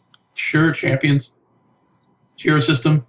It's open-endedness, and the way characters are built, you can slowly or quickly improve and change and expand on your character from and just keep adding to them if you're willing if you're willing to work with it. It's much like D&D. You can continue to level up indefinitely. It just the threats can get bigger. You can go from the Fantastic Four kind of dealing with, well, actually they always kind of dealt with cosmic stuff, but yeah. The X-Men, where all 5 of them fight just Magneto, to 6 or 7 or 8 of them are out with the Shi'ar and the Brood, and they're getting engaged in cosmic issues over time as they get more powerful and more complex and more diverse. Or Spider-Man going from fighting Stiltman all the way up to he was involved in the Secret Wars. Yeah. And then made a deal with the devil. But we don't talk about that. That's right. And then became an Avenger and punched Wolverine out a window. That was before the deal with the devil, but okay. Oh, okay. Fair enough. So I think we could probably talk about, in the broader sense, mechanical. There's one other one that I really think, I don't know if it's so much built into the system. It kind of is, but definitely into the setting. World of Darkness really gives you rewards because of the fact that it's a little bit more of a story-oriented game in general. I mean, it's a storytelling game. They even call it that.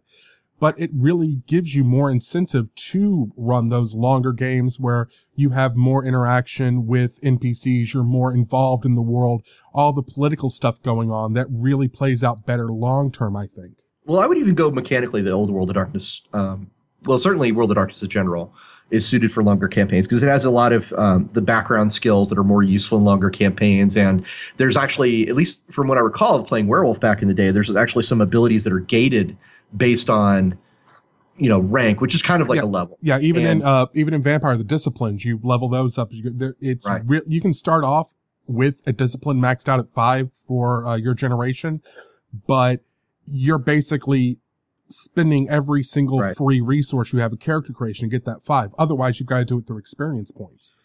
But what I was just going to say, I want to kind of throw this one out, believe it or not, to the listeners. If you out there are listening to this podcast right now and you can think of a campaign, if you can think of a game that has a lot of mechanics that are suited for a long-term campaign, please write in and let us know because we want to hear from you. How can you contact the show? You can comment on the website at gamerstavern.org. You can also post on Facebook at facebook.com/gamerstavern. You can hit us up on Twitter at gamerstavernpc as in podcast, or you can email us at info@gamerstavern.org. You can also leave a review on iTunes. We look at those too. Yep. So please get back to us. Let us know what you think because I want to hear. I think there's so many games out there that probably, we just are not thinking of for some whatever reason that have great mechanics suited for a long-term campaign. And I'd kind of like to hear about what those are. But let's shift gears a little bit now because I think we've talked about, kind of defining the terms and talking about what makes a long-term campaign great. But let's give the listeners some ideas of the techniques that help a campaign reach that goal. Because I think what happens, a lot of people, certainly myself, as a game master, have said, I want to run a really long-term campaign, and I just couldn't quite get there. And sometimes that was me, sometimes it was the group, sometimes it was, just circumstance, like the holidays and momentum and those things we talked about before. But what are some techniques if you want to get to that long-term campaign? What are some techniques you can use to get there? Well, I want to jump in real fast because Michael brought up one earlier that is actually in our outline called blue booking. This is my first time hearing that term. Oh, yeah. Blue booking is awesome. I'm kind of curious what exactly that means. I mean, you said campaign journal kind of things. Michael's probably the best one to talk about this. Yeah. Michael, what's blue booking? Blue booking is the term that we've adopted for character interaction between play sessions via email. This can be origin stories. We have a mailing list for our different gaming groups, and Shadows Angeles has its own little mailing list via Yahoo. And when this first started, everybody some of us, actually, I'm sorry, let me back up. This got started when I was running the Kaze 5 as a tabletop game before it became a play-by-mail. But we had the idea of in-between play sessions for characters to do things. And it was written as prose because some of us had been involved in an earlier play-by-mail game called Crossover Earth, which had a couple of people in it you may have heard of, like Scott Benny. He's a friend of the show and former guest, Scott Benny. Yes. And turns were submitted and figured out, but you wrote as a prose story what happens. So the two people who were involved would get together and they would write their two superheroes battling it out, and whoever won would win. And some of us were familiar with that, so we started doing that when I ran Kaze 5 as a tabletop game. And when Ross started Shadows Angeles, we kind of came to him and said, we do this thing called blue booking, and we want to, maybe do some interaction between turns. And in some cases, some of us just sat down and they wrote, like I wrote Jama after the first session, staggering into the washroom, and I described how she's covered in blood and gore and goop and slime and feels completely wretched. But we also wrote, like, origin stories and things, little things of us like walking into the police station for the first day and finding out where we're supposed to be. And over time, so Blue Booking grew. So Blue Booking's basically just you as players without necessarily interaction from the GM, but kind of extending the scene a little bit and showing a little bit more about what's happening to the character or how they feel, or even just two characters talking to each other. Something that maybe couldn't take place at the table or would be awkward to take place at the table. You do that through an email interaction. So basically it's all the crap I always do in campaigns, but my GMs don't really appreciate for some reason. Well, like our blogs for Rafe and Babysitter would technically count.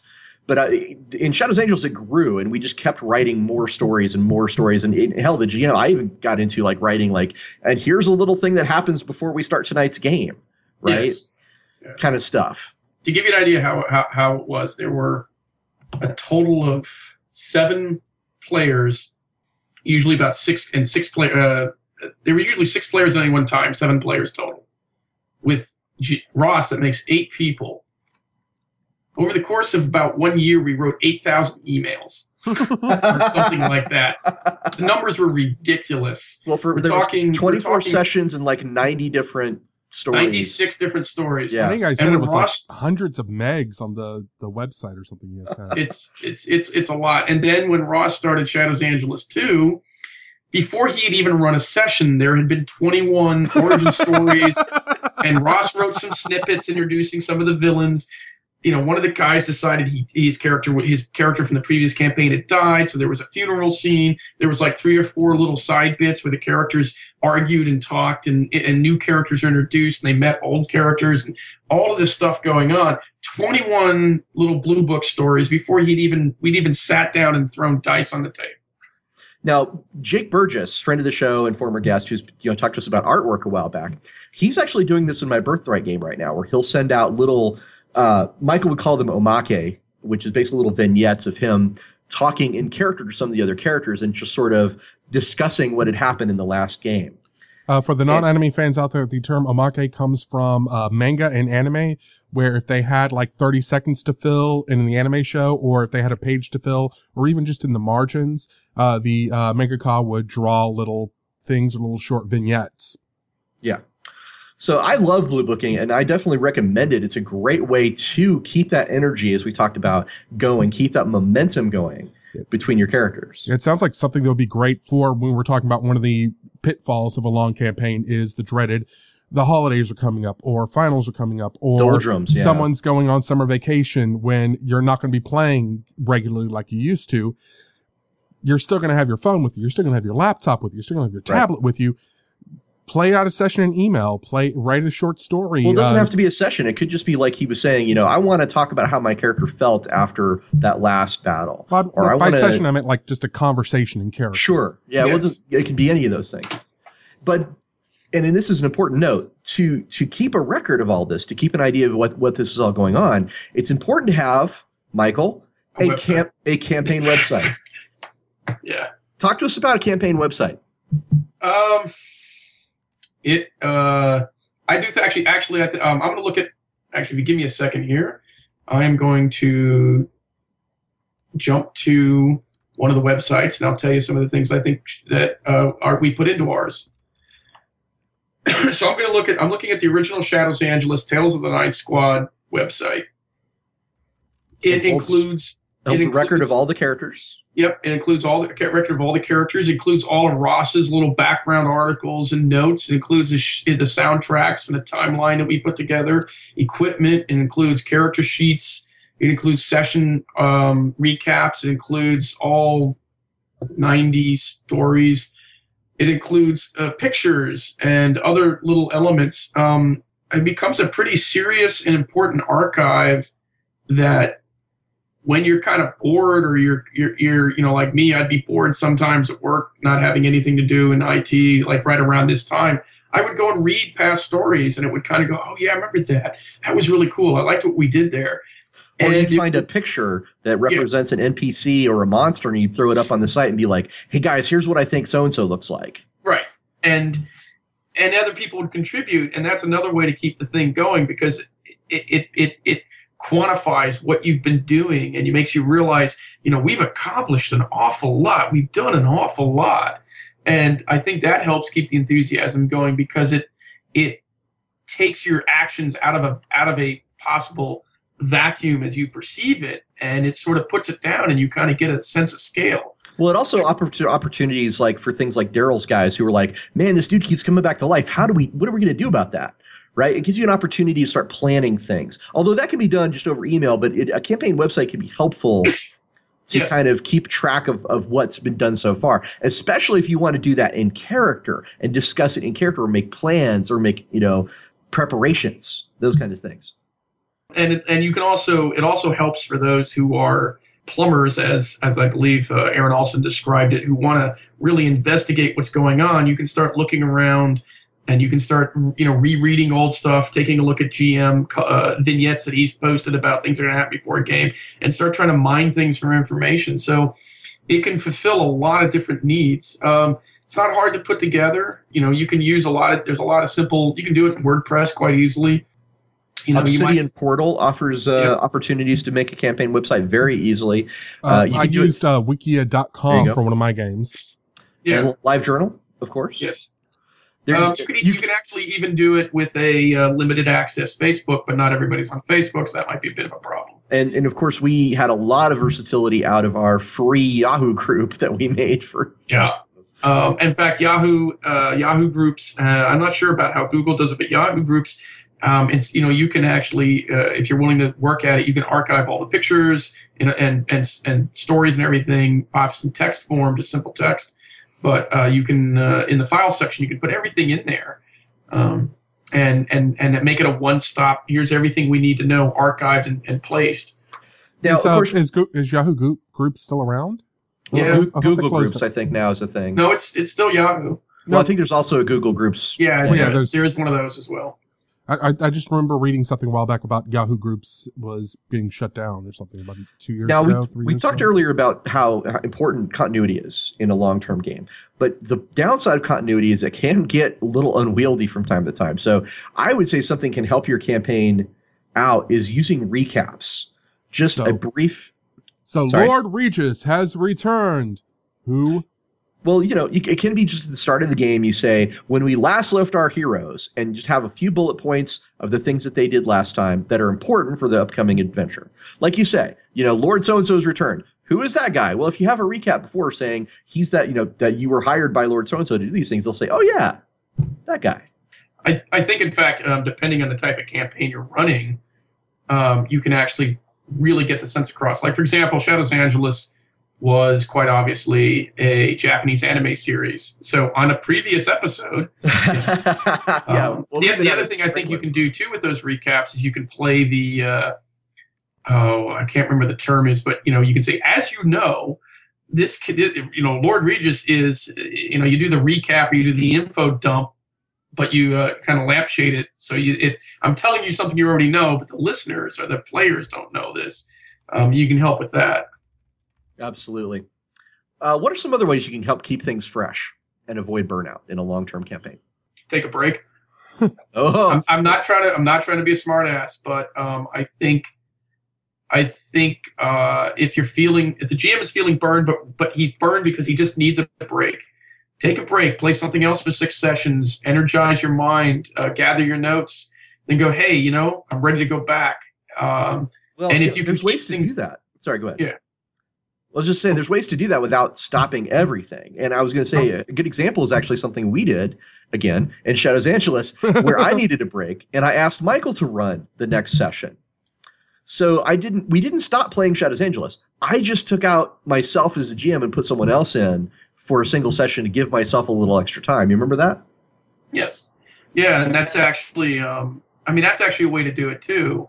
Let the other players do a side story in the same setting, and it gives you a chance to play and gives them a chance to play in the setting as GM. That would work very well. Could work very well. I would also recommend if you can find a board game that's vaguely related to what you're doing. For example, if you're playing a political game in Waterdeep, Lords of Waterdeep. If you're playing something that's very arena gladiator oriented in Dark Sun, Spartacus. If you are playing something that's more along the lines of Birthright, where it's more big war campaign, Breakout Risk. Or if you're playing something like Shadowrun and you're, kind of searching for information or something along those lines, Netrunner. Or Shadowrun. Hackers. What's the Shadowrun? Shadowrun Crossfire. Crossfire, yeah. That's the one. Or hopefully coming out very soon, Sprawlgangers. Yes, hopefully coming out soon. I think actually another thing is to shake things up. Consider a time jump. Consider a time skip. I did exactly that. Consider, like maybe just give everybody a couple of levels and say, okay, you know what? Let's jump forward a little bit. Let's we're grinding through and some lower levels. And you know what? I really want you guys to be a high enough level to run this cool module that I have. So let's just do a time skip and we'll kind of, spend a session figuring out what people have been doing and where they went. But let's jump it forward a little bit and move things along if we feel we're stuck in a rut. And you don't even have to go that far. One thing that I did, I've talked about this before on the show, so I'm going to be brief, but I have 3 things I do when my players start to annoy me in a game. And this was starting to happen. I wanted to run a big heroic campaign, and I wanted to run like Into the Darkness and the Vault of the Drow and all that stuff. And they showed up with evil characters.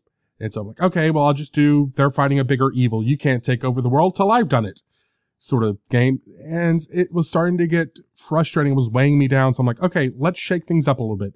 There's 3 ways I typically do that. 1, I run a one-shot. Some other game system, something else.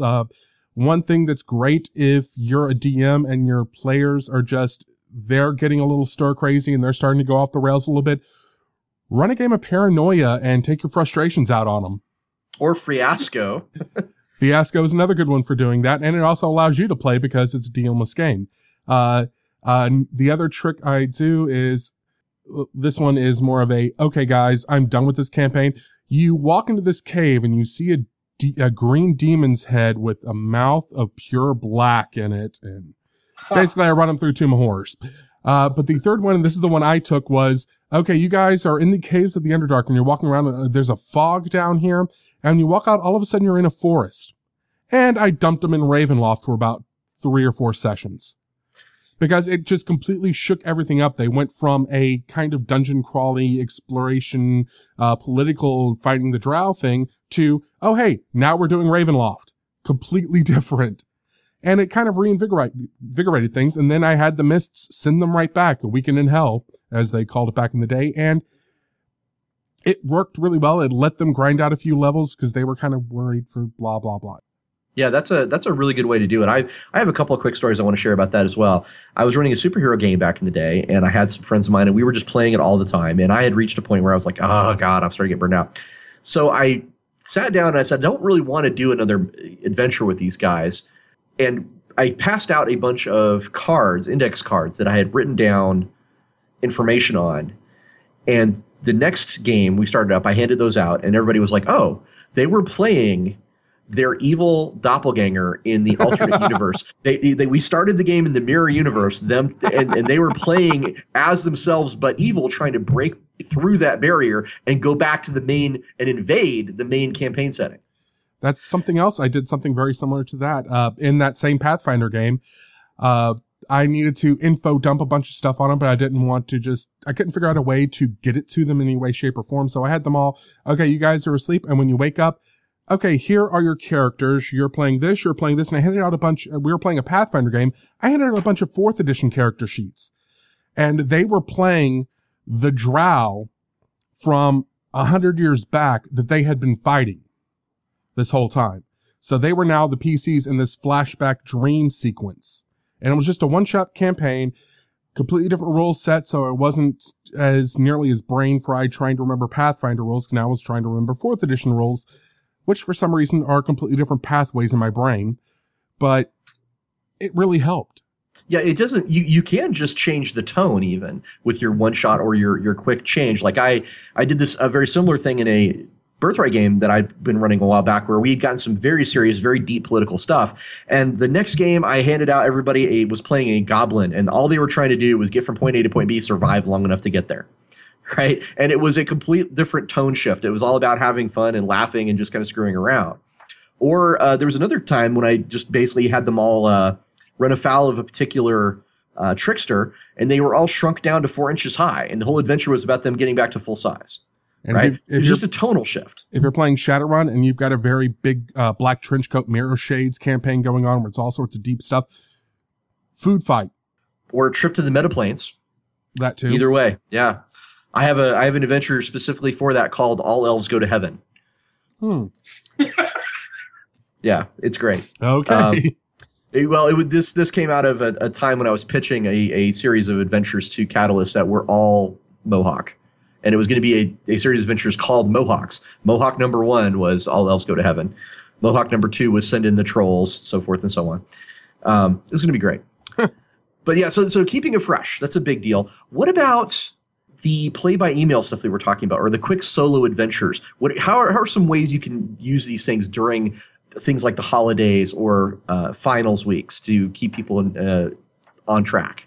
One of the things you can do is you can let the players resolve questions or investigate issues that might drag in an actual face-to-face game, but keep them interested, advance the plot, and let them accomplish goals that they can come back. Everybody can come back to the table. Well, I did this, and that helps move things forward a little bit. But yeah, I'd certainly keep everybody. It's a way to keep people bring their minds back to the game without actually everybody's unable to make it to the game. Well, this can be something as simple as you send an email out with a simple question like, "What does your character feel about X?" Right? Just have someone think about it during the downtime so that their mind is still working on that topic. And one other thing I want to bring up is, of course, this is what made Paizo so popular and powerful as a company, is they did these things called adventure paths. So it was like you were getting on the ground floor of a long-term campaign because you knew that this was a path that was going to go for 8, 10, 12. I think some of their paths go as far as 15 or 16. They usually go 1 to at least 16th to 20th level, somewhere around in there. They're yeah. It's like it's usually they launch one every year, and it's 6 adventures. And we're talking adventures. They're like 64 to 128 page adventures that they release like every other month. So this is kind of like getting your players together and letting them know right off the bat that this is intended to be a long-term campaign. This can also be true for things like mega dungeons. Like if you say, if I went to you, Daryl, and said, "Hey, I want to run a game where we are exploring Undermountain," the original Undermountain. Mm-hmm. You would be like, "Wow, that's a long-term campaign." When? Right?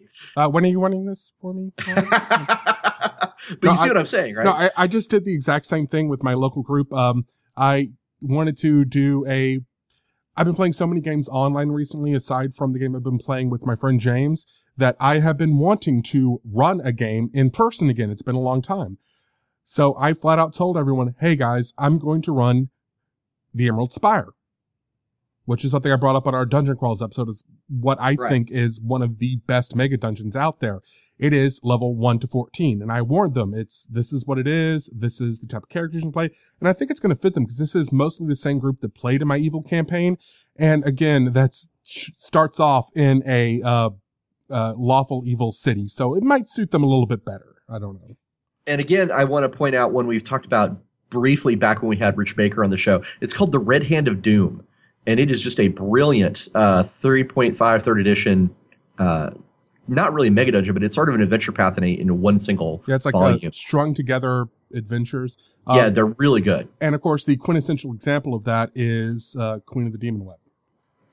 Queen of the Spiders. That was the GDQ modules back in 1st edition. Yeah, wow, that is reaching way back, but those are linked. It's true. And if you say to someone, "We're going to play all of them," that again kind of sets up the idea that you're doing we're going to be doing this for a while, guys. We're getting on the train, and the train is going to take us a long way. And that can actually help out players when they're trying to make characters, because it lets them know right up front, you don't have to front load your character. You can plan for the long term. You can make a character that's going to be a little bit weaker at 1st, 2nd, 3rd, 4th, 5th level, because you're setting up something. This is for the guys who are the more crunchy oriented people. Let them know, hey, you're going to work towards something. When you get to 8th, we're going to 8th, 10th, 12th, 15th level. So you can plan long term on this. Play the long game. Well, that's also true, though, for the character stories themselves. And this is something I really like to do, is I like to make sure that the characters are driving the stories. It's about pacing, and it's about investment, and it's about agency. But it all kind of boils down to letting the characters say, what do you guys want to do? Right? What's important to you? Maybe that's just an email question you send out to somebody, but it can also be a thing of when you're going to take that first adventure even and bring it to a close. You make sure that there's an opening there that the player characters can say, maybe Lord Regis did get away, but I have, that son of a bitch, he owes me money. We're going to go after him. Right. And the GM doesn't say, no, you can't. The GM's like, oh, yeah, that sounds good. Right. So if they're thinking about if the story is being driven by the characters, that's also going to help the campaign last longer, because it's going to keep them invested in what's going to happen next and what they want to do next. And another trick you can do during that downtime, if you're wanting to do that play by email kind of thing, is literally make downtime in the campaign. It's like, okay, you guys have cleared out the Dungeon of MacGuffin. You guys are going to we're not coming back for 3 weeks. You guys have 3 weeks. And then when you break up and go everywhere else, send out emails saying, okay, what do you guys do during the downtime? And I've kind of been dominating this. Michael, do you have anything? Well, hang on. Before you get off that topic, there is, in fact, a product by Evil Beagle Games called Day in the Life, Gaming the Downtime. And it is an excellent product. It's very cheap right now on DriveThruRPG. It is $5, okay? But it's a great book on how to, in fact, turn your downtime in the game into a game itself, where the player characters can be like saying things like, I'm going to go out and carouse, or I'm going to go out and find rumors about where Lord Regis may be hiding. And it can be that great opportunity for them to start blue booking with some mechanical backup for that. And it's a great time to have someone who actually likes playing Deckers but doesn't play one in Shadowrun because it sucks up too much time for the earlier editions of the game. Oh, hey, I'm going to make a Decker character that's going to be a contact for us, and he's going to do all the research for us. Absolutely. Now, one thing that was really important in Shadows Angelus as far as this goes was downtime itself. Like, I made a conscious decision not to have places where it ended on a cliffhanger very often. I did. I mean, there were occasional cliffhangers, but most of the time I would bring an adventure to a point and say, okay, you guys are now kind of on your own until we pick up again, the next day, or when they get out of the hospital. Being in the hospital was a big part of Shadows Angelus because they got beat up pretty bad. There were quite a few stories of them going, okay, I'm in the hospital for the next 5 days. Okay, I'm going to write about what happens to me. So, but having this downtime was that opportunity. Michael, can you comment on that? I think Ross can attest that, especially toward the later end of the game, when things got very intense, the Shadows Angelus campaign, when things got very intense, and we had a lot of things to think about, a lot of things to decide upon. One or two players, or sometimes three players would be talking, and he would hear like, "Yeah, let's do this over email. We can figure this out. We can argue. We can do X. We can discuss something." And it would the players could then come to a resolution about a problem that maybe had cropped up late, or that had been sitting on their shoulders during the session, and they could come back to the session with the issue resolved. I also know that in one of the follow-up Shadows Angelus campaigns, we had been presented with a problem, but the GM had given us no solutions. He was waiting to see what we did, and he later stated that one of the sessions that came after that was solely because players were blue booking back and forth, and a decision was made, well, we're going to do X. And he's like, okay, I better write something that lets them do X, because that's not what I was planning on, but they've decided on a different course of action.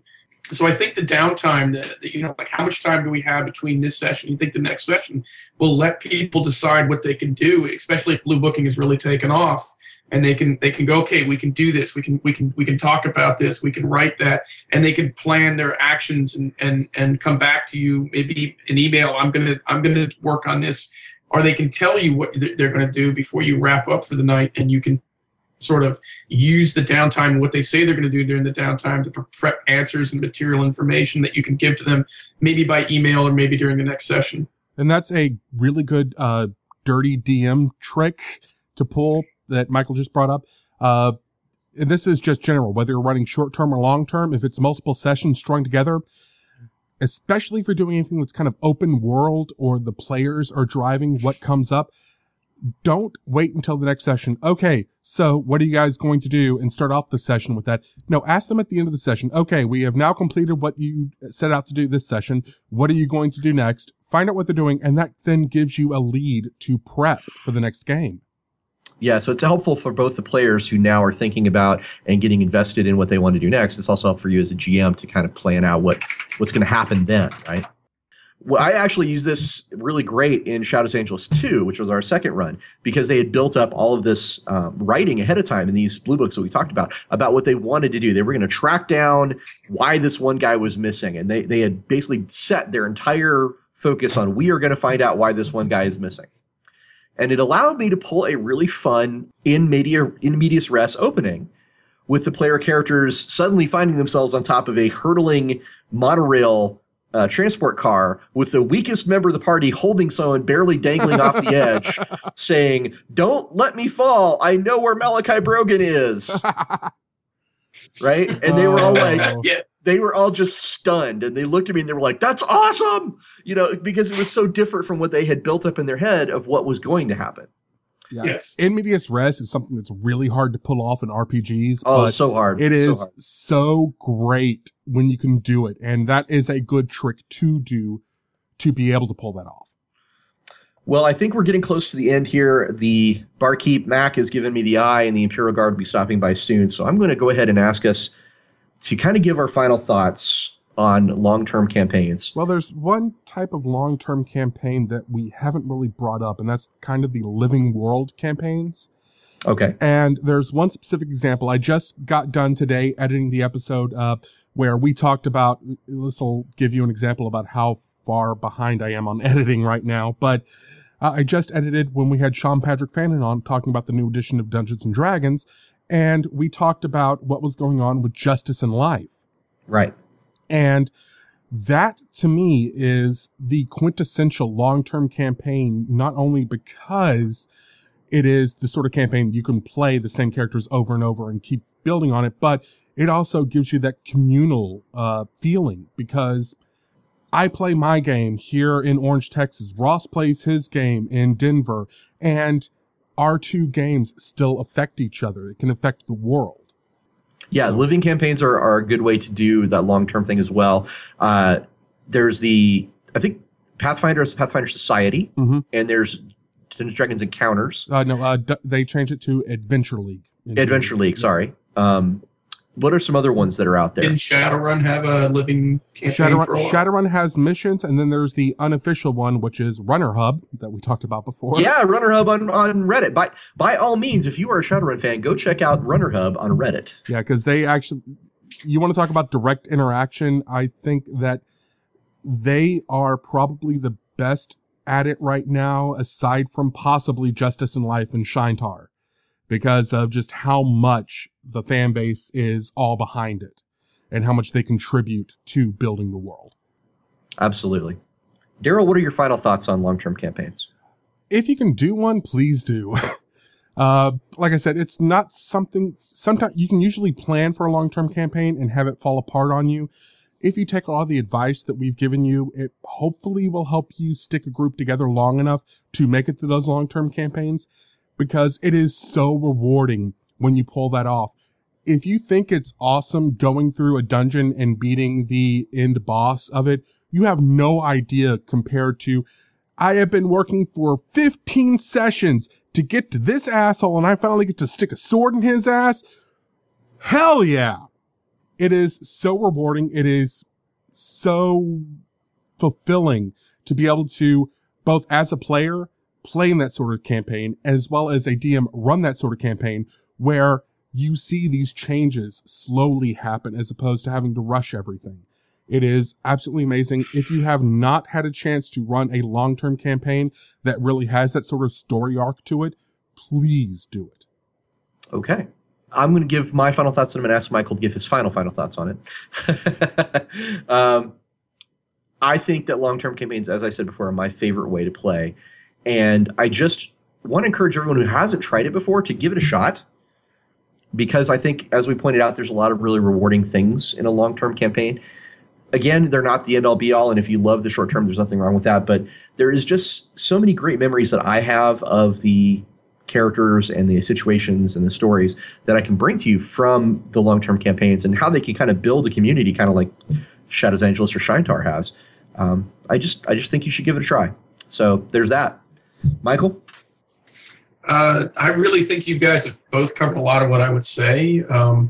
My experiences with long-term campaigns have been pretty much positive. I think you find one that's really gelling and things are going well. Like our Shadows Angelus game, try to run that out to a good logical conclusion. Have a good overall campaign concept and arc and story. Get your players invested, and it'll build on itself, and it will. You'll end up with a lot of great memories, a lot of great gaming stories, a lot of great characters and moments. It's worthwhile trying at least once. Something 16, 20, 24 sessions with a concrete overall story that you're going to try to present to everybody. And if you put some good work into it, you'll be rewarded with some phenomenal gaming results. All right. Michael, if people want to know more about you and what your latest thing is, can you tell us about that and where they can find out more about you on the web? My website is Serbrook Stuff. Just put that into Google. Hit I Feel Lucky. You pretty much go to it. You can also check the show notes of this episode, and we'll have a link. Absolutely. Yes. Also, you can look me up, Michael Serbrook, on Facebook. I'm often talking, when I can talk about what I'm doing, I will talk about my latest gaming projects, especially if publisher is like, yeah, hype it up, please. So if you were a Hero fan, you got to hear an awful lot about what was going into Fantasy Hero Complete as I was developing it. What else is on your plate, if you could talk about it? Now that I'm done with Fantasy Hero Complete, I believe it's okay to mention that I will be working on adapting with some co-writers and some co-authors and developers the old Australian Games Association setting of Lace and Steel Woohoo! for Fantasy Craft. All right. That is excellent. I was able to get a hold of Paul Kidd. I wrote him a very nice proposal letter. We talked to Fantasy Craft or Crafty Games at Gen Con. And in fact, the 28th, we will be getting together so I can show him the outline I wrote, and we'll be making decisions. And we'll hopefully have a manuscript and such. I don't know about it'll be published, but we'll have a manuscript hopefully by next Gen Con for them to look at. That is brilliant. Now, Paul Kidd, of course, is the novelist who wrote a bunch of great books for TSR and Wizards of the Coast. He wrote, in fact, Daryl probably has heard of the book or knows the campaigns he wrote about. He wrote White Plume Mountain, Descent into the Depths of the Earth, and Queen of the Demon Web Pits. And they're all excellent novels. Those sound slightly familiar. Well, the novels are just phenomenal. And please, if you do me a favor, tell Paul Kidd that I am just an enormous fan. Yes, I actually have my copies, and I've actually picked up through Lulu a couple of his other books. He is an excellent writer, and I do have his Lace and Steel novel, which I highly recommend for those who want a neat take on Musket and Pike, Three Musketeers fantasy. It's called Muss of Curbridge, and it was actually a fun read and gave a nice, neat take on a fantasy setting that's much different from a lot of the more traditional stuff we're seeing out there right now. Is that all you can talk about at this time, or is there more? No. You may have, I think on some past shows, I've mentioned a product called Larger Than Life. Larger Than Life Adventures in American Folklore is my examination of 20 major archetypes of American history from 1700 to 1900. This includes the pirate, the backwoodsman, the continental soldier, the blue water sailor, the occupational hero, the lumberjack, the lawman, and on and on and on and on. That's been written. It's been finished. It's been edited.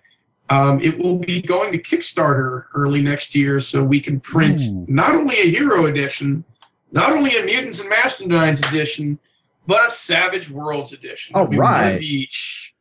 That is excellent. In addition, my Ghosts, Ghouls, and Golems book, which is a guide to primarily European supernatural lore, but it also includes Wendigo and the Arabic Ghoul and Jack the Ripper and Greys and Mothman and even Slender Man. Ooh, are the Black Eyed Kids in there? No, I couldn't find enough about him. Oh, unfortunately. I love the Black Eyed Kids. I know it was. I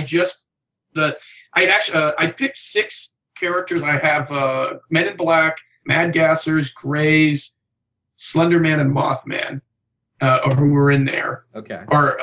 And I just couldn't find enough on Black Eyed Kids to get that I felt confident in doing justice to the urban legends and the myths and the stories to do anything in the book form. Sequel hook. But yeah, but that book will be undergoing the same treatment. So that will be coming out. Wait, so I'm going to get to put Slenderman in my Savage Worlds game? Yes. Oh. And for those who know my output, that's my Halloween 2015 game, folks. And for those who are familiar with my hero system work, I will tell you right now that, and for those who are familiar with Kaze 5 and the character point totals of a couple characters in there, Slenderman is the single most expensive published character I've ever written up for Hero. Wow. Jesus. He is just devastating after I went through a couple of wikis on what his character and his origins and such were like. That is what I can talk about right now. I will say that I hope in the first quarter or so of next year to be able to contact you guys by Facebook or such and say, by the way, I have this coming up. And but that's all I can say about it right now. I've got a tantalizing email that I said yes to, but I can't say anything more. Yeah, I'm sure it's going to be awesome and exciting, and I hope you'll let us know when you can talk about that. Yes, I can. And as a last note to Daryl, if you're going to be at Genghis Con or at Gen Con, I will be running a Shadows Angeles adventure called Shadows Angeles, The House on Shambles Row. That was going to be my final thoughts is, when do I get to play Shadows Angeles? I don't know if Ross is going to be running. I don't know if Ross is going to be running a game of it at Genghis Con, and I don't know if he's going to run a special. Maybe Ross can run another Gen Con special like he did last year, but I took the first 2 sessions of the 9-session game that I ran, condensed it down, edited it, and we're going to be using the pre-generated characters that we've that have been used in a number of the Genghis Khan games, and I've tried to make sure that of the 6 characters, at least 3 are get a lot of focus that haven't gotten a lot of focus before. But yes, you can try and see what the world is like. Okay. Yeah, I don't know if I'm going to make Genghis Khan, but I've already made plans for Gen Con already. I'm sitting here. We were on the subreddit for Gen Con planning out our getting a hotel room strategy with a bunch of people today. Awesome. Actually, Daryl, I am looking for a room. So if you want a roommate who's not very quiet and very well, my last roommate at Gen Con had a CPAP machine, but I was so blitzed most of the nights whenever I finally passed out at 4 a.m. That was not a problem. However, I'm severely curbing my drinking this year. So, well, we're going to be recording, I'm sure, at Gen Con just like we did last year. So yes. It's going to be really cool. We're going to have and of course, Michael was in that Gen Con show. Yes, he was. Yeah. So we'll be doing that again, and I'm looking forward to it. But again, we need to wrap up here, so guys. So on behalf of the Gamers Tavern, that is Daryl and myself, I want to extend our gratitude to Mike Serbrook for joining us tonight. Thank you very much, Michael. Thank you. And on behalf of the Gamers Tavern, including Michael Serbrook, I want to wish all of our listeners a very happy holidays, Merry Christmas, New Year's, depending on whatever you get this episode out. We're wishing you a Merry Christmas anyway. So Merry Christmas from the Gamers Tavern. And until next time, may all your hits be crits.